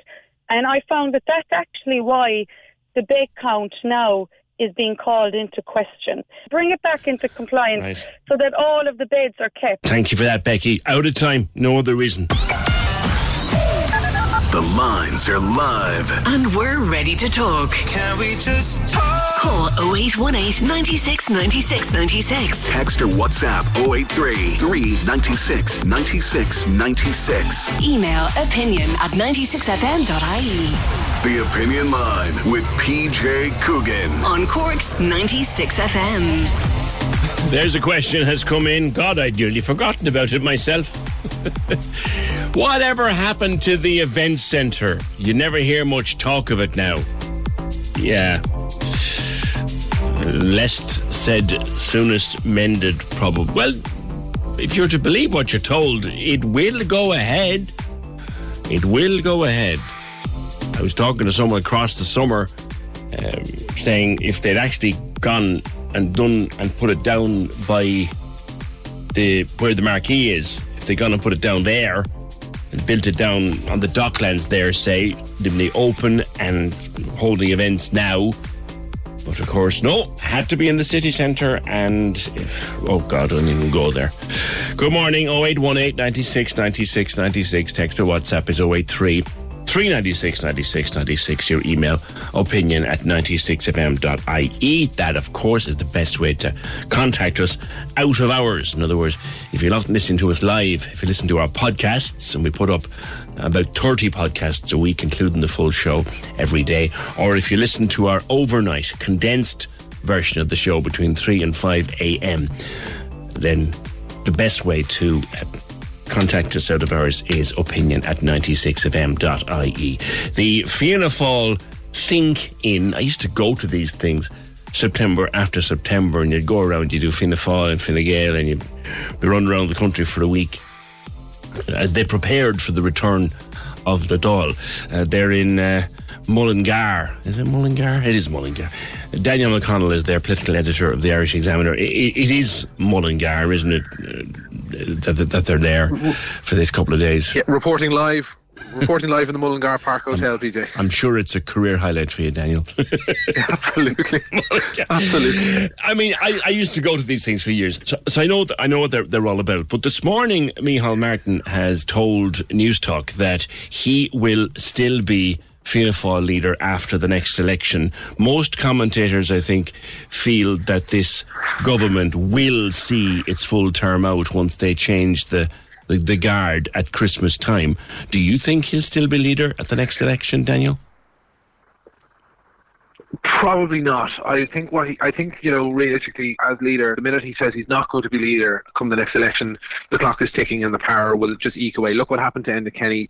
The minute he kind of said, listen, he won't lead Fine Gael into the following election, the power just began to seep away from him immediately, and then you had that contest between Simon Coveney and Leo Varadkar kicking off. It was very destabilising, and any leader, look what happened to Tony Blair as well. Like he put a time scale on his own departure, and that just caused chaos between himself and Gordon Brown. And you essentially have a kind of rival leaderships kind of emerging, all that kind of stuff. So Micheál Martin was essentially saying what he has to say. I think what he's won the battle was, because if we were talking about this a year ago, there was a doubt that he would even make the transition to the Taoiseach's office. Now that will now happen. I don't get the sense that there's anyone now looking to heave him before that changeover in December. The question then is, well, what position does he then take as Taoiseach? What ministry does he take, and what form will the reshuffle thereafter happen? And obviously what we've seen now and playing out yesterday and again this morning is this row between Fine Gael and Fianna Fáil as to who will be finance minister. Paschal Donohoe, as chair of the Eurogroup,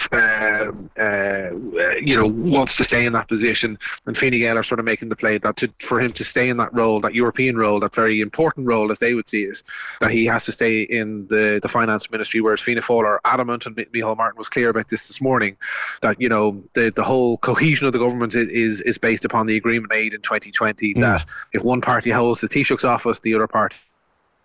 Yeah, and that the Ministry for Finance. So, is it fair to say that the expectation? Sorry, go ahead. Sorry, Daniel, but your line is dropping in. Is it fair to say that the expectation would be that Michael McGrath and oh God, the name's gone out of my head now. Do you know what I mean? Paschal Donohoe would literally just swap offices. Is that it? Yeah, I mean that was the working assumption, but there's talk, because Paschal Donohoe has been in finance, or two of the finance ministries, since 2017. He's there a long time.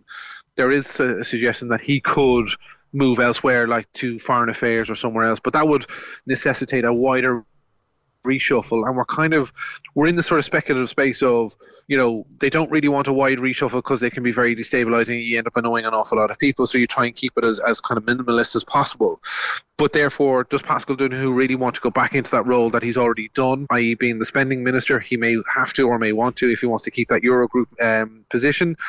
There's also a kind of a rival school of thought that, Micheál Martin, who's never been a finance minister, could end up wanting to maybe take that role for himself and maybe put Michael McGrath elsewhere for a while. So there's all this sort of talk and speculation going on, but ultimately, that there is that sort of belief. If you're going to do it as cleanly as possible, you literally swap Michael McGrath and Paschal Donohoe over, and then try and convince the European colleagues that he is essentially still in a finance ministry and he should be able to keep that president of the Eurogroup role. Might seem a stupid thing to suggest, Daniel, but would these little things not have been sorted out in 2020 when they were putting a government together? Well, you see, the difficulty with this is there were plenty of things written down in terms of how this thing would work. What wasn't written down was this kind of parity of esteem, or the working mechanics of, well, when the changeover happens, you'll go here and we'll go here. None of that was agreed, because I think what they wanted to do was leave the door open and make that decision and have those sort of discussions in the run-in now between now and Christmas. Michael McGrath, speaking to us last night, was very clear. He said, listen, now is not the time to be talking about this either through the media or publicly, and made it very clear that no one in Fine Gael has come and asked Fianna Fáil about Paschal Donohoe staying in that finance ministry. So it was a very much a tacit sort of warning to Leo Varadkar, stop your play acting, stop the gamesmanship. There's important work to be done in terms of getting a budget through. Then we can discuss around the mechanics and the logistics of the changeover. But I suppose, given the unprecedented nature of this government and the sort of the tension around the formation of the government at the time, they probably thought, listen, let's deal with that hurdle first in 2020, and these sort of things can look after themselves down the line. But I think there could very well be a price to pay for not having this stuff more clearly defined when we get to that closer to the changeover point in December. Yeah, it won't bring the government down, but it could get sticky. You made the point that Micheál Martin said what he needs to say this morning, but is there, Daniel, an heir or an heiress apparent? There's not an obvious one. I mean, obviously in the earlier days of this government, a lot of people were talking about Jim O'Callaghan. Now, he cannot be fully discounted. The only problem about Jim O'Callaghan's candidacy is he's not in cabinet. And the tradition in these sort of things is that, people will like to coalesce against a new leader or an aspirant leader, and that person tends to be either a deputy leader or a minister of Finance or a senior cabinet minister. They tend not to be on the backbenches because you obviously have a natural authority by being in government, and that goes against Jim O'Callaghan's candidacy. Obviously, a lot of people are also talking about Michael McGrath as a potential leader, and I think given the previous tensions between the McGrath and the Martin camps, I do kind of get the sense that there is some tacit understanding, agreement, or even a desire that if and when the torch is to be passed, that McGrath is now the sort of the desired choice for a kind of a continuation of the mode of Fianna Fáil as it currently is. There isn't an obvious sort of, as I said, alluded to earlier, in Fine Gael, there was always that kind of two-horse race between Leo Varadkar and Simon Coveney, the two heir apparents, and they jostled it out ultimately. There were a couple of others who sort of, pretended that they were interested in the job, like Simon Harris, for about a week and a half, but ultimately it came down to those two. That there isn't that sort of same kind of jockeying for position. I mean, Darragh O'Brien is someone who has sort of flirted with the idea of being leader, and certainly he's known to harbour leadership ambitions. I just don't know from my own canvassing of the party whether or not he has the sufficient support to kind of lead or launch a leadership ambition. So it's not as clear cut as it would have been in Fine Gael. But I think the closer we get to that end point of Micheál Martin's tenure, I think you might start seeing that the kind of jockeying for position becoming more overt. Lastly, before we go to any of that, there's a budget 2 weeks today. We're being promised the sun, moon and stars. Simon Coveney promising on Sunday it'll be a budget like no other. Daniel, what are you hearing? Will most people be satisfied on the 28th of September that something is being done for them in the face of an energy crisis? I certainly think what you're going to see is an unprecedented package, both between the budget for next year, the 2023 budget of about 6.7 billion, and this additional kind of package of measures of once-off, things like energy credits and so on and so forth. So pretty much every family in the country will see some benefit. It will never be enough to satisfy everybody because, as the government have made clear repeatedly, they can't do enough to insulate fully from the impact of the cost of living crisis. But what they are looking at doing is significant interventions that will make a difference on a number of fronts, but be it energy, going to school, going back to college, health costs, etc. like that. They are looking to make a substantial dent and sort of take the edge off people and essentially prevent people from going into poverty, having to make that choice between heating their homes or feeding themselves or being able to fuel the car, etc. like that. So there are a lot of kites being flown. Expectations are certainly kind of running. People are kind of running away with themselves in terms of what is potentially possible. We're now looking at an additional kind of fund of about 3 billion in once-off measures. So you're likely to see a number of energy credits. So we had the €200 credit earlier this year and last year. We're likely to see a number of those over the winter period, as opposed to an energy cap. You're looking at reductions in childcare costs, as we're reporting this morning. You're looking at kind of multiple or kind of a doubling up of the child benefit payments. At some points, you're looking at kind of a double Christmas bonus, welfare payment for all welfare recipients. So all of these are big measures will cost an awful lot of money. And then you're obviously looking at kind of, reducing medical fees. You're looking at issues like, as I said, reducing the cost of going to college, etc. like that. So all of these things in the round in isolation may not seem awful lot, but when you put them all together, the government's hope is that people will see a noticeable difference in their cost. But I was listening to one hotelier this morning saying his gas bill has gone from 12,000 a month to 33,000 and is likely to go up even further. So there are very, very real costs being confronted, and while the amount of money being put forward is substantial, you're talking a package all in all of almost 10 billion to be unleashed on budget. That's huge by any stretch of the imagination. There will always be people who say that it won't go far enough. We'll have to wait and see what does come out. Daniel, thank you. Daniel McConnell, political editor of the Irish Examiner, joining us from Mullingar, where Fianna Fáil are having their September Think In. 0818 96 96 96. The clapping on the plane. Moira, you've done it, have you? How are you? Pardon? You've done this. You've clapped on the plane. Well, I suppose not so much that I've done it, but over the years I've observed, it never happened before. I think it started really with, the Celtic Tiger, Ryanair cheap flights. I think there was a bigger cross-section of people travelling. Yeah. And prior to that, you'd have the executives flying over to London and back on the day. They're not going to clap when they land. They just have their briefcase and they're gone. So you have the element of, the ordinary, nice Cork people, north side, south side, on the plane, and when they land they're so delighted, they're all clapping. But when we were in France, prior to that we had an internal flight from Marseille to Toulouse, and it was exactly the same, and it was only myself, my husband, my friend and her husband and our 3 kids, and it was predominantly French, but they all started singing, clapping and lovely pleasantries en français to the pilot for landing them. So I don't know if it's a Cork thing. I think it goes along the lines of, I remember years ago, prior 9/11, myself and my friend were travelling, and these Cork women got on the plane, the old ones, and they came on. We were only young at the time, and it was, you could see the pilot inside in the cockpit before we took off, or whatever. Mm-hmm. And your woman up, she went and she goes, "Hello, boy, how are you?" I'll talk to him, and your one says to him, "Don't be chatting to him now, distracting him, leave him concentrating his driving." That's exactly what she said. So I think kind of runs along the lines of that kind of Grover Cork thing. I think anyway that's what it is, That's my interpretation of it. I think it's a lovely thing, and I think it's just relief, and I think it probably is compounded by the fact that we were all nervous after 9/11 travelling too. I think people were so glad to land, I think. So I think there's a lot of things contributed to it, It's interesting taking it. Yeah. Moira, do you thank someone when you're getting, do you thank the driver when you're getting off the bus? Yeah, I do, I think I do. I've travelled a lot, I've walked away a lot, and if I do see the driver, I'd either wave to them, like in London, they wouldn't even answer you, but, a big city's Paris, but you'd put your hand up and say thanks and they'd nod, Yeah, and I suppose I would really, I'll be honest with you, and I suppose years ago, I'm from the north side myself, the number 2 bus would be going up to Grana Braher. There'd be a string of young ones around the bus, men inside in the box, sitting down chatting to him, It's true. That used to happen. There's a girl who's the bus, and they'd be weak for the busman. Oh, the good-looking fella's coming on today, and they'd all be up to that little area where he's sitting. He wouldn't be covered in, and of course they'd probably get a free ride up the road then as well. But they would be sitting up there chatting to them. That's right.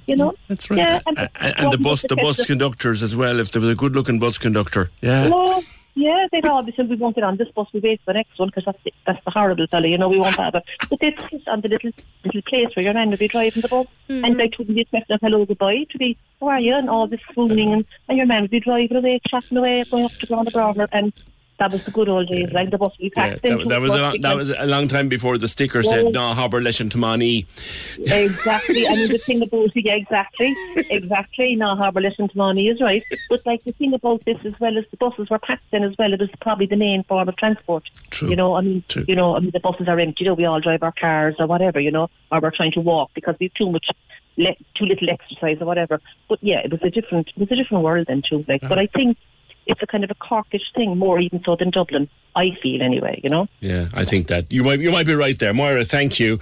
Lovely call. 0818 96 96 96. Clapping on the plane when the plane lands. I have to say, I want to crawl in under the seat. I do, but there's Moira with a fairly good explanation of it. I was on a plane one time, which was a private plane. No, it was a privately chartered plane for a rugby match. And I won't say what team were involved, but we went to a rugby match, small plane, and the match was won by the team who were travelling, and I'm not going to identify the team. And on the way back, some of the old Alacadoos had a few bevies, shall we say. Quite a few bevies, actually. And that was fine. You know, that's what you do when you go to a rugby match, you have a few bevies afterwards. But the plane started its descent into Cork Airport. And we were told on the public address, the plane is now starting its descent into Cork Airport. Please fasten your seatbelt and put up your table and all this kind of thing. This fella gets up with a hat, a woolly hat, for it was winter time. He got up with a woolly hat and started swaying precariously down between the seats of the plane. Will you sit down? No, we're getting a collection for the driver. I was there, I saw it. All the stars on one show. Hello, ladies and gentlemen. My name is George Ezra. What's up, y'all? I'm Beyonce. Hi, this is Harry Styles. Hi, I'm Lizzo. Hi, Ed Sheeran here. The Hit Mix with Shane Bucks on your radio. Weeknights from 8 on Cork's 96 FM. Remind me before we pack it in today to get your thoughts on something that's been in the news the last couple of days about inheritance tax. I just want to go through it for a second with you to see what you think. But first of all, let us go to Diane McGee. Bewley's Big Coffee Morning coming up again on the 22nd of September. And of course, it's in aid of the hospice movement. Diane McGee joins me. Hi, Diane. Good morning, PJ. How are you? Good. This is going on for a while. Of course, COVID put paid to it for a year or two, but it's back in full effect this year. It's back. It's the biggest annual fundraiser for hospice, and we're so excited to have it back, and it's definitely back with a bang to celebrate the 30th anniversary with our hosts, which is amazing. 30 years. 30 years, yeah, absolutely, 30 years. Yeah, 2022 marks the 30th anniversary since the campaign was launched, which is fantastic, isn't it? And it's raised an incredible amount of money. A staggering, I believe it's 41.5 million. Has been raised to support frontline families across Ireland, which is a true testament to the campaign itself. And we're very lucky and very proud, I suppose, to have Bewley's as a sponsor of the campaign since 1992. And what does the money get used for, Diane? Well, I suppose we significantly rely on fundraising to be able to deliver a quantum of services. And I suppose to go through some of the services, PJ, we could be here all day, but I suppose a few of them would be the inpatient specialist palliative care, the community-based palliative care, our bereavement support services, our pastoral care, our social work and family supports, our physiotherapy, our services for the older persons, including, I suppose, the long-term and our respite facilities. So there's a few things that we could mention. But yeah, Marymount definitely needs to raise 3 million each year in order to sustain our current level of services. And every donation, I suppose, that's raised and every euro stays locally, that's raised locally. So it really makes a real difference. And anybody who wants to can organise an event. How do they go about that? Absolutely. So they can call myself here, Diane McGee, or Mary Brady in the fundraising office. And the phone number is 0214 869 100. And they can speak to us, or they can register on www.hospicecoffeemorning.ie. So when they get through to us, we can organise posters, coin boxes, tent cards, all the kind of material and merchandise as such. But also then Bewley's have been fantastic, and they're an incredible partnership. They have given us Bewley's coffee, instant coffee jars, and we have a beautiful aroma here now in the fundraising office of their medium strength coffee, and we have tea bags and we have coffee cups, so we can get a full pack ready, and whether it's one jar or whether it's 5 or 6 packets you need, we'll be more than happy to facilitate whatever the person's or the company's needs are. Diane, does it ever cease to be a source of amazement to people like yourself just how loved Marymount is among the families of Cork? Absolutely. From being from living in Cork all my 44 years, it never ceases to amaze me. I suppose we're stronger than ever, and it speaks volume of the care and the compassion of the valued local service Marymount does give to the community and the Cork community. And no, it's a fabulous service, and I suppose for me it's always more than a hospital and a hospice. We're very grateful, and it's actually I love working here. It's an absolute pleasure. Do you know, it is my pleasure. But if anybody wants to organise a coffee morning to help Marymount, because all of the money raised stays local. So Absolutely. Cork stuff stays in Cork, Kerry stays in Kerry, but Cork stuff goes to Marymount and stays in Cork for Marymount. Yeah. So if anybody wants to organise a coffee morning event, where do they start? They can start, just as I said, by calling the fundraising office. They can go online to the hospicecoffeemorning.ie.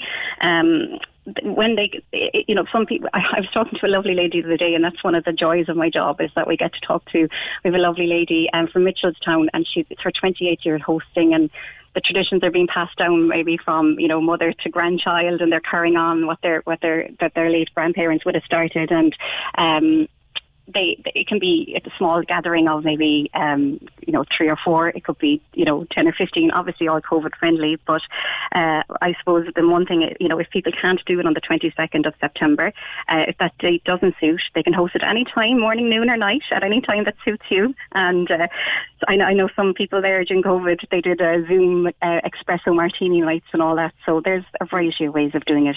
But honestly, please feel free to call us, and we'll only be happy to guide you through every step on how to participate. Okay, Diane McGee from Marymount, thank you very much. Bewley's Hospice Coffee Morning, September 22nd, in aid of hospices around the country, but here in Cork in aid of Marymount. 0818 96 96 96. Let me come to this thing. It was in the news last couple of days. There's a body called the Commission on Taxation and Welfare, and every so often they bring out reports and recommendations and lists of things that it thinks the government should do, and the government doesn't necessarily follow it to the letter, but here's one of the things that it has suggested the government does now.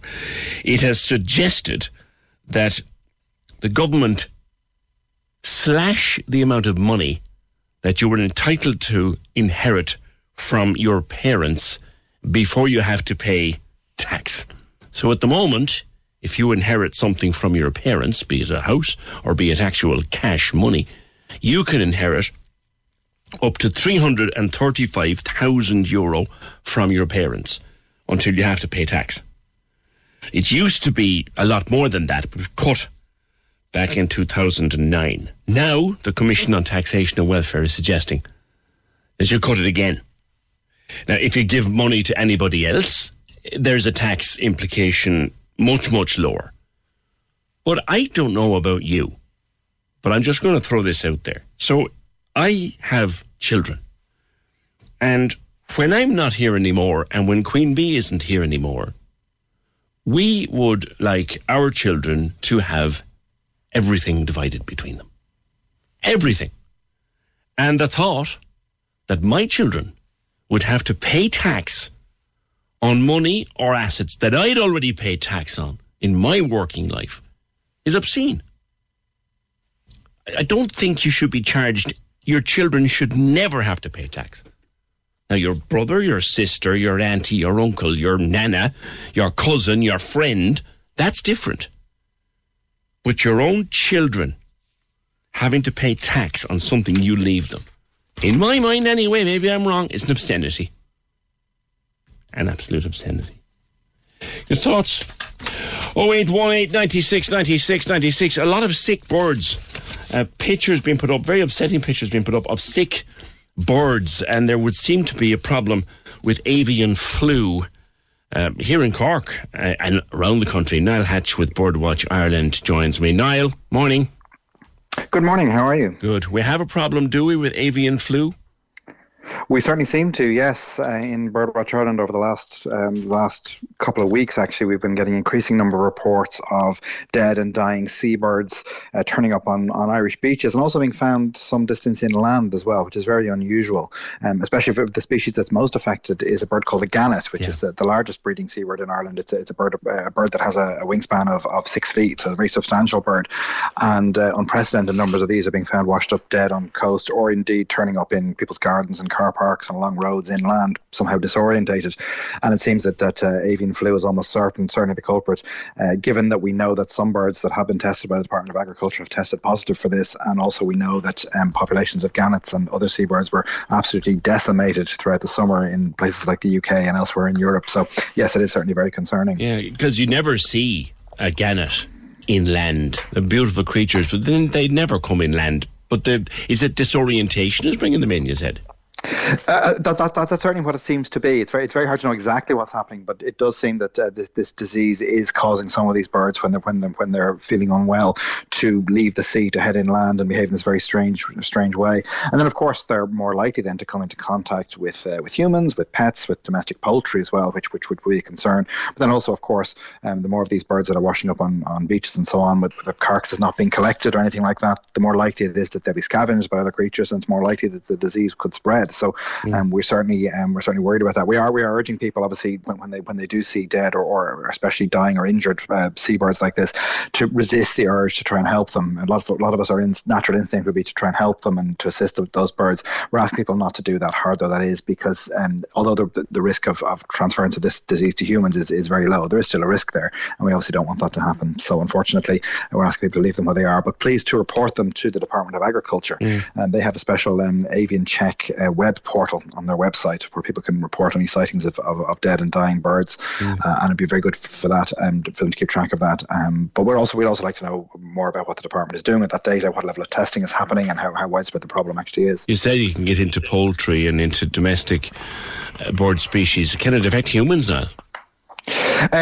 So there hasn't been a case of that with this current outbreak here in Ireland, but we do know that from previous outbreaks of avian flu elsewhere in the world that yes, in certain circumstances it can infect humans, and the fear with something like this would be that as seems to have happened with COVID, that the disease could pass from birds into humans, and therefore then become a human disease that would spread between humans. Now, I don't want to alarm anybody that the chances of that are very low, but there is still a concern there. And obviously, the more of these carcasses that are left lying around, the more that have been collected, the higher the risk of that transference would be. I'd say there's a higher risk of transference to domestic poultry because obviously being birds, they're much more likely to be susceptible to this virus. We know that in previous outbreaks, certainly wild geese in Ireland have been very badly affected, as well as ducks. So domestic poultry could be at risk. And that's the main reason we believe why the Department of Agriculture is the body that takes the lead on this.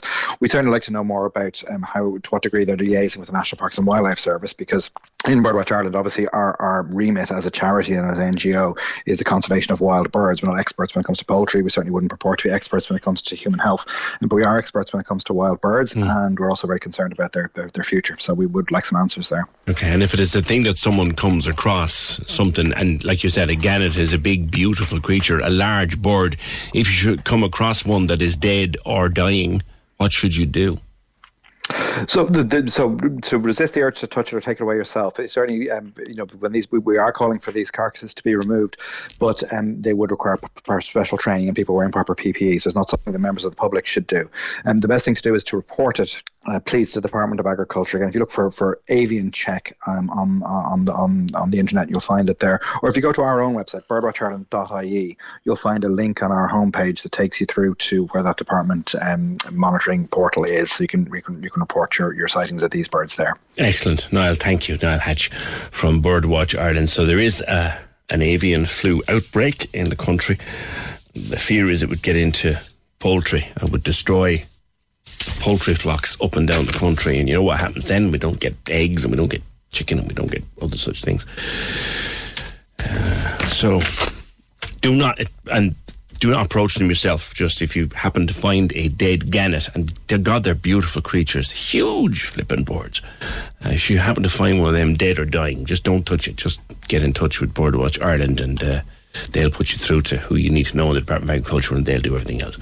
0818 96 96 96. I don't know whether you agree with me or not on inheritance tax. I was just throwing it out there. We got a statement from HSE, from Cork Kerry Community Healthcare, with regard to the beds at Bantry Hospital, the mental health beds at Bantry Hospital. You remember I was talking to Becky Keeley before the 11 o'clock news, and they say, well, first of all, we had well done to Becky Keeley for raising the scandal in Bantry. The HSE are a failure for the people of Cork and everywhere else, But remember who's responsible for the HSE, the government we have, and the silence from the government TDs. That was a response to Becky. The HSE came back with, we are currently assessing the decision and the options available to address it. So a very brief statement, effectively telling us they're aware of the situation and they are assessing it. Thank you. 0818 96 96 96. Can we just talk? The Opinion Line with PJ Coogan. Text or WhatsApp now. 083 396 96 96. On Cork's 96 FM. Just talking earlier on this morning about Section 39 workers, and they're thinking about, they're going to take strike action, in fact, tomorrow week, the 21st of September. We had an email from Rebecca from Fuss, who said Section 39 staff are made up of a lot of providers of children's disability services. So Fuss brought this up with the Taoiseach on Saturday when we met him. We urged him to ensure pay parity because nobody's going to continue to work alongside someone being paid more. He said we were naive in thinking it would be a simple fix and that it would cost enormous amounts of money. Kind regards from Rebecca. Thank you. Well, costly or not, there's going to be a strike on the 21st of September.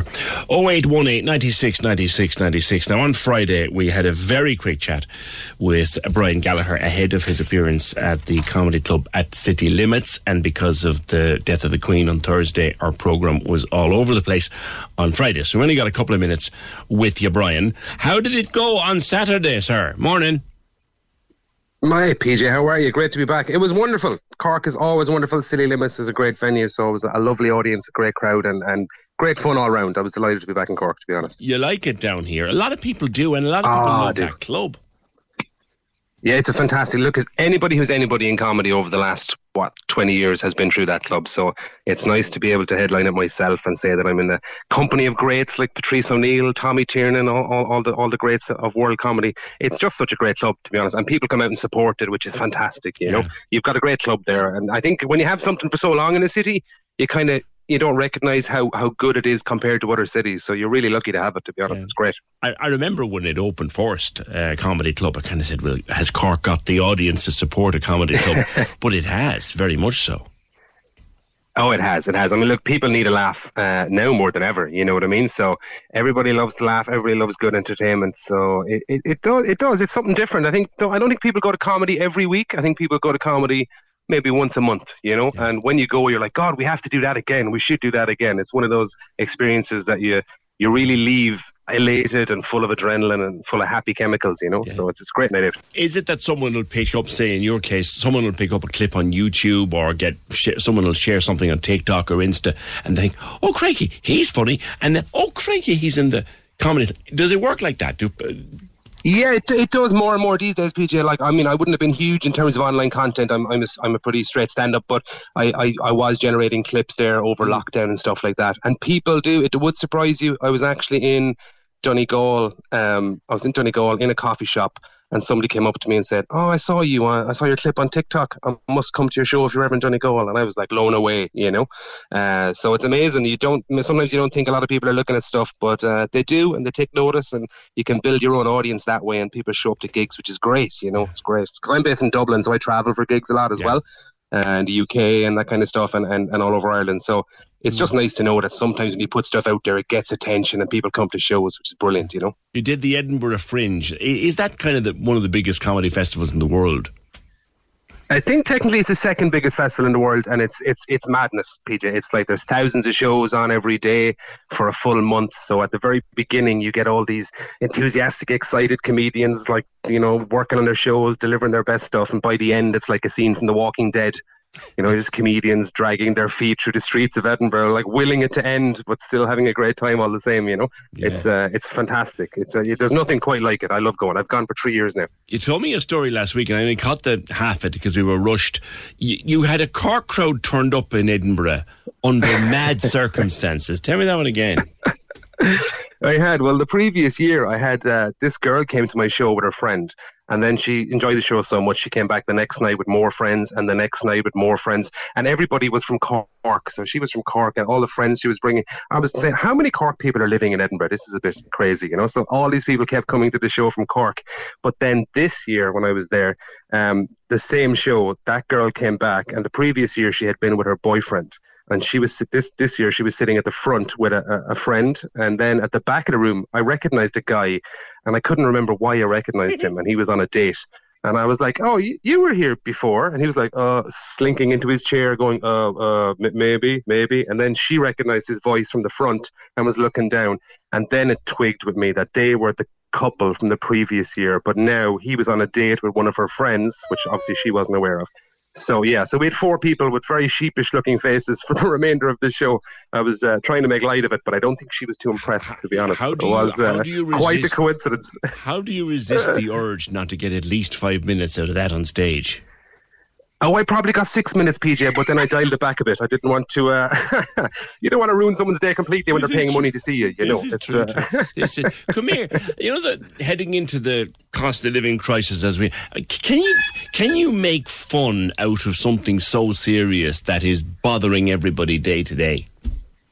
I think you can make fun about anything, really, if your intention is pure. You know what I mean? If you're trying to be nasty, people are going to know that you're being nasty or mean. But if you're making light of a situation that everyone's going through, including myself, then I think people recognise that. I mean, God, even before the cost of living crisis, PJ, I went down an energy-saving rabbit hole on YouTube, and I started trying to build these homemade heaters out of clay pots and tea lights and oven racks. You wouldn't believe it. I went down this rabbit hole, convinced my girlfriend this was going to save us a fortune. I had essentially a leaning tower of Pisa in the living room with tea lights and clay pots. It was absolutely ridiculous, and I ended up spending more money on tea lights and clay pots than I would have saved by turning off my radiators. So I think, we all do silly things, and you can make light of anything, really. You should have seen it. It was unbelievable, honestly. I think it was 7 pots high at one point. I wouldn't recommend it. I'm trying to imagine it in my mind's eye, and all I want to know is, who was your dealer? You were clearly smoking something. No comment, PJ, no comment. But, yeah, I mean, we are all trying to save energy, and we're all trying to kind of keep the bills down, which makes it hard then to afford to go out and get entertained, but it's great that we do. It is. Look, I mean, to be honest, I drove to Cork for that gig in City Limits, and I drove back again. And I think it was my first long journey in a while apart from city driving. And I was like, my God, fuel has really, really gone up. And I was just thinking about people who are commuting every day. It must be a killer. I mean, there's no joke in that. So it was, it's not easy. But I think at the end of the day, if we can all put a few quid aside to keep comedians like me in food, that'd also be great, Yeah, and clay pots, by the sound of you. And clay pots, yeah. And whatever else goes with that, PJ. I know. I take it that you took them down and made plant pots out of them eventually, did you, or something? I did, eventually, yeah. Under protest, when my girlfriend insisted. Yeah, how did she take it when she walked in and see this thing in the front room, when you goes, I'm saving energy? What? To be honest, PJ, I wish I could tell you that was the strangest thing she'd walked in to see. She's well used to having an eccentric comedian wandering around the apartment doing strange things. So she just comes in, throws her eyes to heaven and puts on the kettle. I think that's kind of the only way you can deal with me, to be honest. So when are you likely to be back? Actually, I should be back in City Limits before Christmas, but if anybody's interested, you can check out thecomedyclub.ie, which is the City Limits website, for all their upcoming gigs. They've got some great stuff coming. Chris Kent, Bernard Casey, and people like that. They've always got good shows. But I should be back before Christmas.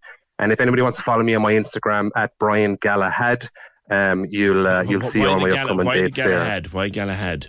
Because Gallagher is such a common name, PJ. I couldn't get it on social media. Really? So I just call myself Brian Galahad. I might have been drinking a can of Galahad lager at the time. I can't remember. Nothing to do with cheap beer in Aldi, is it, or something? Yeah, look, a lot of things are to do with cheap beer in Aldi that I won't go into today. But I was hoping that it just Brian, listen, we'll see you the next time. Thanks very much, Brian Gallagher. A very successful night at the Comedy Club last weekend and back before Christmas. Brian Galahad on Instagram.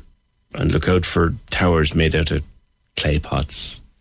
0818 96 96 96. PJ, just so people know, veterinary clinics are not allowed intervene or take in sick birds at present by order of the Department of Agriculture. It's a matter for the department only. That's important. If you happen to find a sick wild bird wandering around, do not bring them to the local vet, because the local vet is not allowed to take them in because of the risk of avian flu. Contact either the Department of Ag or Birdwatch Ireland. That's it for today. The programme edited by Fiona Corcoran, produced and researched by Fergal Barry.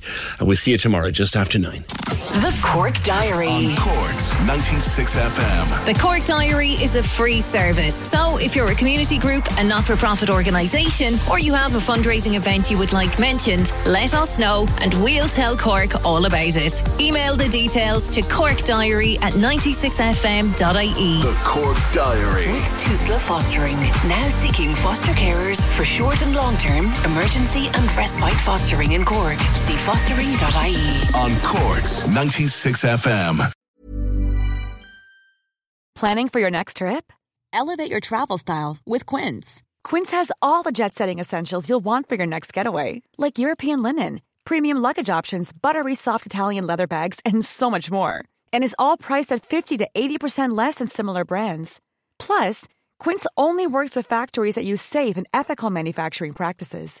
Pack your bags with high-quality essentials you'll be wearing for vacations to come with Quince. Go to quince.com/pack for free shipping and 365-day returns.